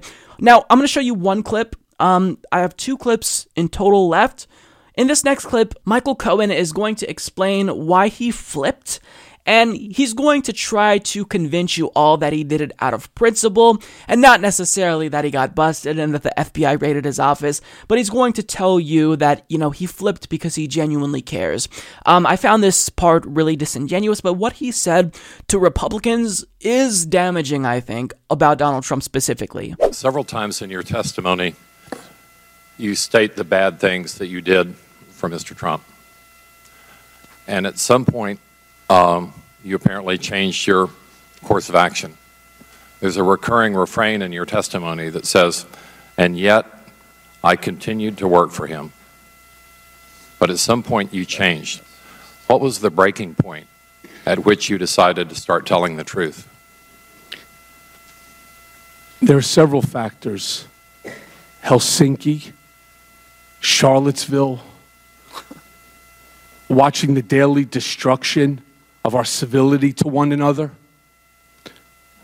putting up silly things like this. Oh, that's silly. Really unbecoming of Congress. It's that sort of behavior that I'm responsible for.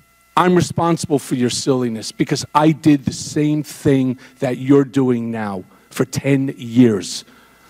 I protected Mr. Trump for 10 years. And the fact that you pull up a news article that has no value to it, and you want to use that as the premise for discrediting me, that I'm not the person that people called at 3 o'clock in the morning, would make you inaccurate. In actuality, would make you a liar, which puts you into the same position that I am in. And I can only warn people, the more people that follow Mr. Trump, as I did blindly, are going to suffer the same consequences that I'm suffering. So that was incredibly interesting to me because he's warning Republicans, look, you're protecting Donald Trump. You're trying to, run defense for him currently, but you're going to end up in a situation like me. And if you tuned into the first portion, it's obvious that Republicans didn't even want this hearing to take place. They didn't want Michael Cohen to testify because obviously they were trying to protect Donald Trump, because if you tarnish the reputation of the Republican president, then of course there are going to be Republicans that will inevitably be collateral damage. The party's name will take a hit because of Donald Trump and what Michael Cohen revealed. So of course they didn't want it to go through, but I like that he gave them that warning. Look, you're doing this now, but it's not going to pay off. That to me was a pretty powerful statement, even if his reasoning for testifying was disingenuous and it came off to me as virtue signaling. Oh, I care about the American people and civility. You got busted. Let's just call it what it is. You got busted, and that's why you're here today, and it's why you are going to prison. But nonetheless, one more clip I'm going to show you is of Alexandria Ocasio-Cortez, and what she did here was brilliant in my view because she essentially got Cohen to confirm that Donald Trump is guilty of possibly more criminality with regard to tax fraud and tax evasion. The Trump Golf Organization currently has a golf course in my home borough of the Bronx, Trump Links. I drive past it every day, going between the Bronx and Queens. In fact, the Washington Post reported on the Trump Links Bronx course in an article entitled, "Taxpayers Built This New York Golf Course and Trump Reaps the Rewards." That article is where many New Yorkers and people in the country learned that taxpayers spent $127 million to build Trump Links in a, quote, generous deal, allowing President Trump to keep almost every dollar that flows in on a golf course built with public funds. And this doesn't seem to be the only time the president has benefited at the expense of the public. Mr. Cohen, I want to ask you about your assertion that the president may have improperly devalued his assets to avoid paying taxes. According to an August 21st, 2016 report by the Washington Post, while the president claimed in financial disclosure forms that Trump National Golf Club in Jupiter, Florida, was worth more than $50 million, he had reported otherwise to local tax authorities that the course was worth, quote, no more than $5 million. Mr. Cohen, do you know whether this specific report is accurate? It's identical to what he did at Trump National Golf Club at Briarcliff Manor. Do you know, to your knowledge, was the president interested in reducing his local real estate bills, tax bills? Yes. And how did he do that? What you do is you deflate the value of the asset, and then you put in a request to the tax department for a deduction. Thank you. That to me stood out because Cohen is admitting that Donald Trump basically is, in fact, and was doing, and is still benefiting from these tax schemes where he's intentionally and artificially devaluing his property so he can pay less in taxes. It's just despicable. And what was the first major legislative achievement that he got as president? He reduced his own taxes. So Donald Trump is about one thing and one thing only, not making America great again, but boosting his own personal wealth. That's what he's always been about, and it's not necessarily just about wealth and power, but it's about him being celebrity and, being adored by people. And he certainly has his, group and block of loyal sycophants, but for the most part, as I stated earlier, running for president was the worst thing ever because it really got us to dive a little bit deeper into Donald Trump. I mean, just hearing him speak before, he's a fraud, but diving into the details, learning the extent to which he's a fraud and a criminal and a thug, I mean, yeah, it's horrible for him. Now, after hearing this testimony, I don't know how anyone can still support him. If you are a supporter who was duped by Donald Trump because he was talking in a populist way, that's fine. You were duped. There were red flags there that you should have seen, but I can forgive you for that. But if you still support him after this, then I can't understand that. I don't know how you rationalize that, and it's just baffling to me. Now, the one last thing, I don't have a clip for this, but Michael Cohen essentially paraphrased something Donald Trump said about Trump Jr., essentially saying that he has pretty poor judgment and confirming that Trump Jr. is the dumbest of all the Trumps. I just thought that was pretty humorous. So, yeah, there's a lot that I'm leaving out here because this was a long testimony, but the overall takeaway, in my view, and people are going to take away different things, is that this is incredibly harmful to Donald Trump. I don't necessarily feel as if this will affect him negatively with regard to his base, because they've already drunk the Kool-Aid. They're going to blindly follow him and support him no matter what. But in terms of legally, the repercussions that this testimony will have, it's got to be bad for Donald Trump. Michael Cohen confirmed her. He brought checks to demonstrate that Donald Trump paid him back for him making illegal bribes, hush money payments to Stormy Daniels, Stephanie Clifford's. And that is devastating. It confirms essentially, at least in the state of public opinion, that Donald Trump is a criminal and he broke the law. We've talked a lot about the public advocate race that's taking place in New York City. By the time you see this video, it will be the day that residents of New York City cast their vote, so be sure to go out and vote for Amy Klobuchar. And this has been a really fascinating race for a number of reasons, but one thing that's clear is that the establishment, not just in New York City, but the establishment nationally, is terrified of Amy Klobuchar, and really they should be, because Amy Klobuchar is someone who is a true progressive. She's fighting for the people, and she's a grassroots funded candidate. And the reason why the establishment is so terrified of Amy Klobuchar is because in a very crowded field with multiple people vying to be New York City's public advocate, she managed to outraise all of them.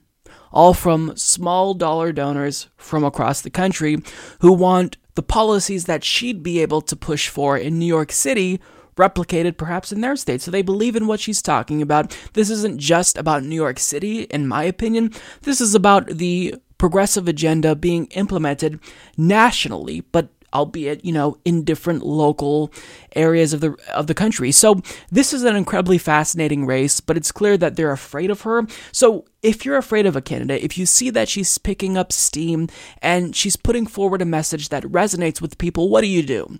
Well, like the establishment always does, they're opting to smear her. And that's exactly what Politico decided to do, where they published a hit piece on her that is probably one of the most shameless and embarrassing hit pieces I've ever read, because they just go through everything.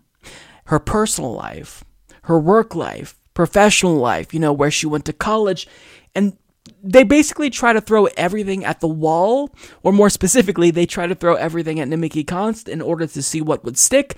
And the whole goal of this article was clearly to portray her as a wishy-washy person who you should suspect maybe isn't being truthful about herself.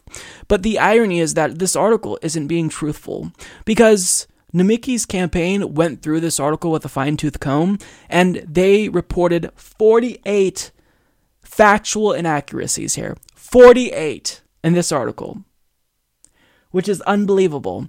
Now, part of the problem is that Nimiki Const was not able to finish a long questionnaire that they submitted. So Politico wanted to do an interview with Nimiki Const, but they gave her a questionnaire that was long and lengthy just days before the election. So they filled out what they could, submitted the questions they were able to answer, and they said, look, we're not going to be able to make this really stringent timeline that you're putting forward. We have an election to run, and this isn't like other campaigns. Like, they're knocking on doors.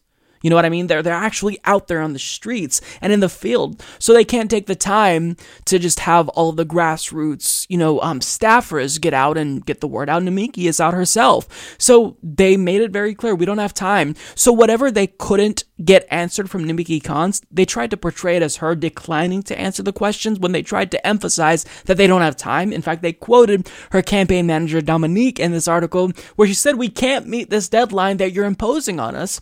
And they also, basically, any blanks that they couldn't fill in, they tried to portray that as suspect. And there's so much in this article, in this hit piece, that I can't possibly cover everything, but here's a couple of examples to just kind of demonstrate how disingenuous this article is. So it's titled, Who is Nimiki Const? And it's written by Dana Rubinstein and Laura Namias. And they're not just trying to communicate implicitly that Nimiki Const is wishy-washy, because they state overtly here, quote, in the event she's elected, Const would not be the first public advocate to struggle with accuracy. And they contend that she, quote, declined to answer many of the questions. Now, by saying, well, she's not the first public advocate to struggle with accuracy, they're trying to portray themselves as fair, but they're omitting very specific details that should make them suspect, not Nimiki. Now, to give you an example of that, I think the most brazen example is they take issue with Nimiki Const and her complaining about the debate moderator threatening to cut off her mic. So here's a clip of that. You, Mr. Blake. Do I have a right to rebuttal? No, you don't. No, you don't.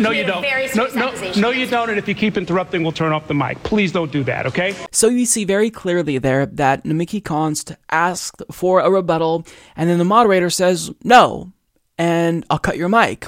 Now, Nimiki Const was right to complain, not just because I think he was overly rude, but because there's a conflict of interest that Politico refused to acknowledge. So first of all, that same individual who threatened to cut her mic, well, the problem with him hosting the debate is that Nimiki Const, running for public advocate, was very clearly against Amazon's deal in New York City. But that individual must have had it out for Nimiki. I have no other reason to believe otherwise, because he supports it vocally. Not only has he tweeted out support for the Amazon deal, but he also said this about the Amazon deal on air recently. The collapse of the Amazon headquarters deal will stand alongside other famous projects killed by a relatively small group of activists. It is the latest example of New York living out the old expression, don't let the perfect become the enemy of the good. So now you kind of have some context here for that specific instance where Nimiki Const was complaining. This is kind of a problem. Maybe this guy has it out for me because I'm against the Amazon deal. He's for it, and he's moderating the debate, and he's clearly not being fair to me. So you have the details, right? So how do you think Politico frames this entire debacle? Well, they try to portray Nimiki as the bad guy. So this is what they say, quote, she aggressively attacked the other candidates, accusing them of taking donations from real estate developers. She even suggested that NY1 moderator Errol Lewis, who threatened to cut her mic after interrupting other candidates, was trying to, quote, silence women. So they make no mention of the real crux of the issue here, that this is someone who is in favor of the Amazon deal, and he is moderating a debate where one of the public advocate candidates, Nimiki Konst, is against the Amazon deal. So maybe he's being extra harsh to her, specifically because he doesn't want her to win because he supported the Amazon deal. So, I mean, that's basically what Nimiki Konst was saying in calling out his bias, but they don't even mention that in this article. They just say, oh, well, Nimiki Konst was attacking her opponents. Okay, but are you not going to mention the bias there? So they make no mention of that moderator's bias, but they do, however, bring up Nimiki Konst's bias and her credibility as a journalist, saying, as a reporter for the Young Turks, Konst sometimes interviewed politicians whose campaigns she publicly supported or activists whose political positions she openly agreed with, but Konst sees no dissonance between her political activism and her journalism. Stop and just consider how ridiculous this is. According to these authors in this Politico hit piece, if you are interviewing a candidate who you publicly support and you disclose that, that's a problem. But if you are moderating a debate and you don't disclose that you openly are against one of the policies that is being pushed by one of the candidates, no problem there. In fact, it's such a non-issue that we're not even going to mention it. And understand here the problem with this. I actually do this as well. I interview people like Alexandria Ocasio-Cortez, Amy Villela, who I actually support. But the thing that's important is that I actually disclose that. My viewers know exactly where I stand. I lay out all of my preferences and they know that I'm interviewing this individual, candidate X, with the intent of helping them. I'm disclosing that information. But at the same time, what's most important is not false neutrality, it's objectivity. So if Nimiki Konst or myself are interviewing candidates we support in an effort to help them get elected, what matters is that we're not pretending to be neutral, like that host was doing, but they didn't have a problem with him doing it. They didn't have a problem with him being unfair to Nimiki Konst, threatening to cut off her mic when she wanted to rebut one of the claims made about her. And they don't even care that he was publicly saying how much he supported the Amazon deal. So maybe going into that moderation gig, he should have disclosed the fact that he supported the Amazon deal. But they don't find a problem with that. And that's not the only area where you will see that this is a hit piece. Let's go through some others, because the rest of it just oozes contempt from the authors of Nimiki Konst. So when it comes to Standing Rock, they tried to make it seem as if her reporting at the time when she was at Standing Rock was disingenuous. Quote, while working for the Young Turks, she says she was bombed in the Dakotas amid protests against the Dakota Access Pipeline. I was at Standing Rock in the water when there were like bombs being thrown at us, literally, where a woman got her arm ripped off and she still is paralyzed in one arm, she said, in possible reference to protester Sofia Wilansky, whose arm was damaged by shrapnel of indeterminate origin. To say that her arm was damaged due to an indeterminate origin, you're being a liar. You're being disingenuous. So you may not be able to point out the specific cop who was actually responsible for firing the shot that hurt her, the rubber bullets, whatever it may be. I don't know what it was. But to say that it was from an indeterminate origin is just disgusting, in my opinion. And second of all, to suggest that Nimiki Konst was trying to be hyperbolic here when she described it as basically bombs being thrown. It was like a war zone. If you watched any of the reports, I was watching Jordan Sheridan's reporting, Nimiki Konst's reporting at the time, and I was basing my opinion off of what they were saying on the ground. You could tell that Standing Rock was in fact like a war zone because there were militarized police officers that were brutalizing protesters. They were spraying protesters with cold water in freezing weather. So they're trying to downplay what happened at Standing Rock in an effort to discredit Nimiki Konst. It's just disgusting.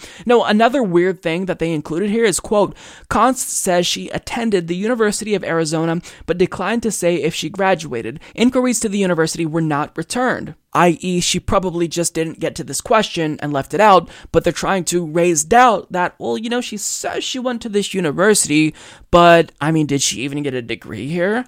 Who cares? You're not even talking about the issues here. And I get that this is a Who is Nimiki Const piece, but if you don't have the info, then you don't report on it. Why would you even include that? It's clear that they don't like Nimiki Const.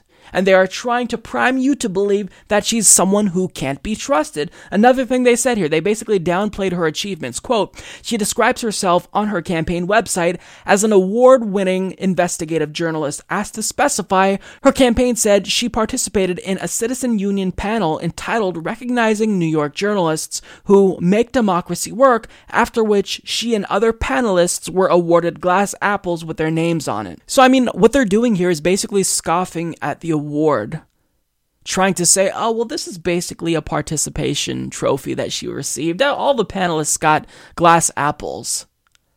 How smug and elitist of them.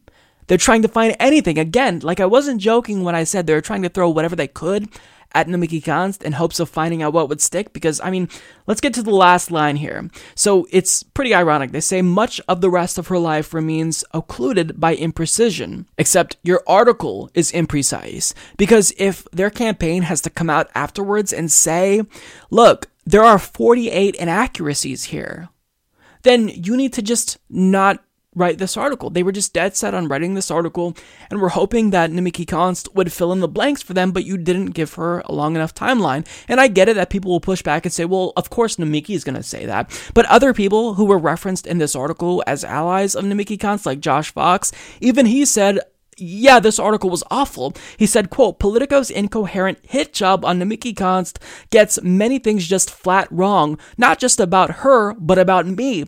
But I was with her at Standing Rock under fire. This is so typical. They've been attacking Bernie peeps like crazy, and they are willfully obscuring her record and her accomplishments. That's bad journalism, yellow journalism. It's shameful. We must stand up for ordinary New Yorkers and vote for Nimiki Const on Tuesday. And Politico call me and report on all the stuff you left out. Yeah, and that's exactly it. It's not just about Nimiki Const and trying to defeat her in this public advocate race, but it's anyone who's a progressive, anyone who's tied to Bernie Sanders, because she was a surrogate for Bernie back in 2016. She is someone who he put on the DNC Unity Reform Commission to reform the DNC. So she's a true progressive. She's a strong progressive. So reading this article, I actually felt really bad for her, because here she is. She's dedicating her time to try to run to be the public advocate of New York City, because she is believing in these things that she's talking about. She wants to make a difference, and Politico comes along, just releases this hatchet job on her.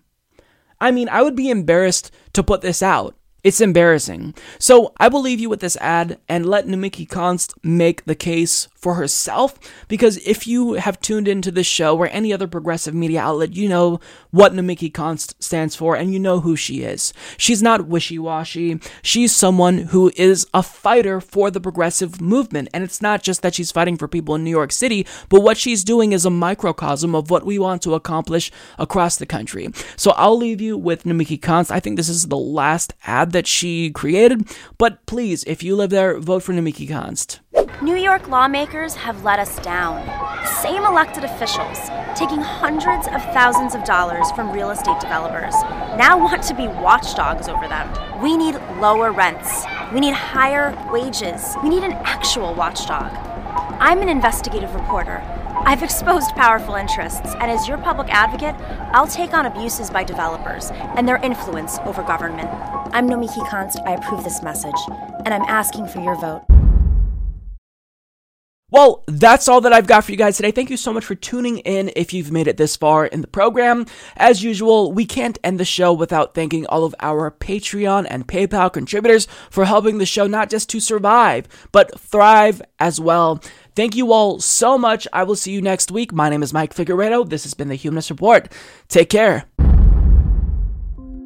You could support the Humanist Report at patreon.com/Humanist Report. But trust me, I'd have way more supporters on Patreon if that was my podcast. Sad.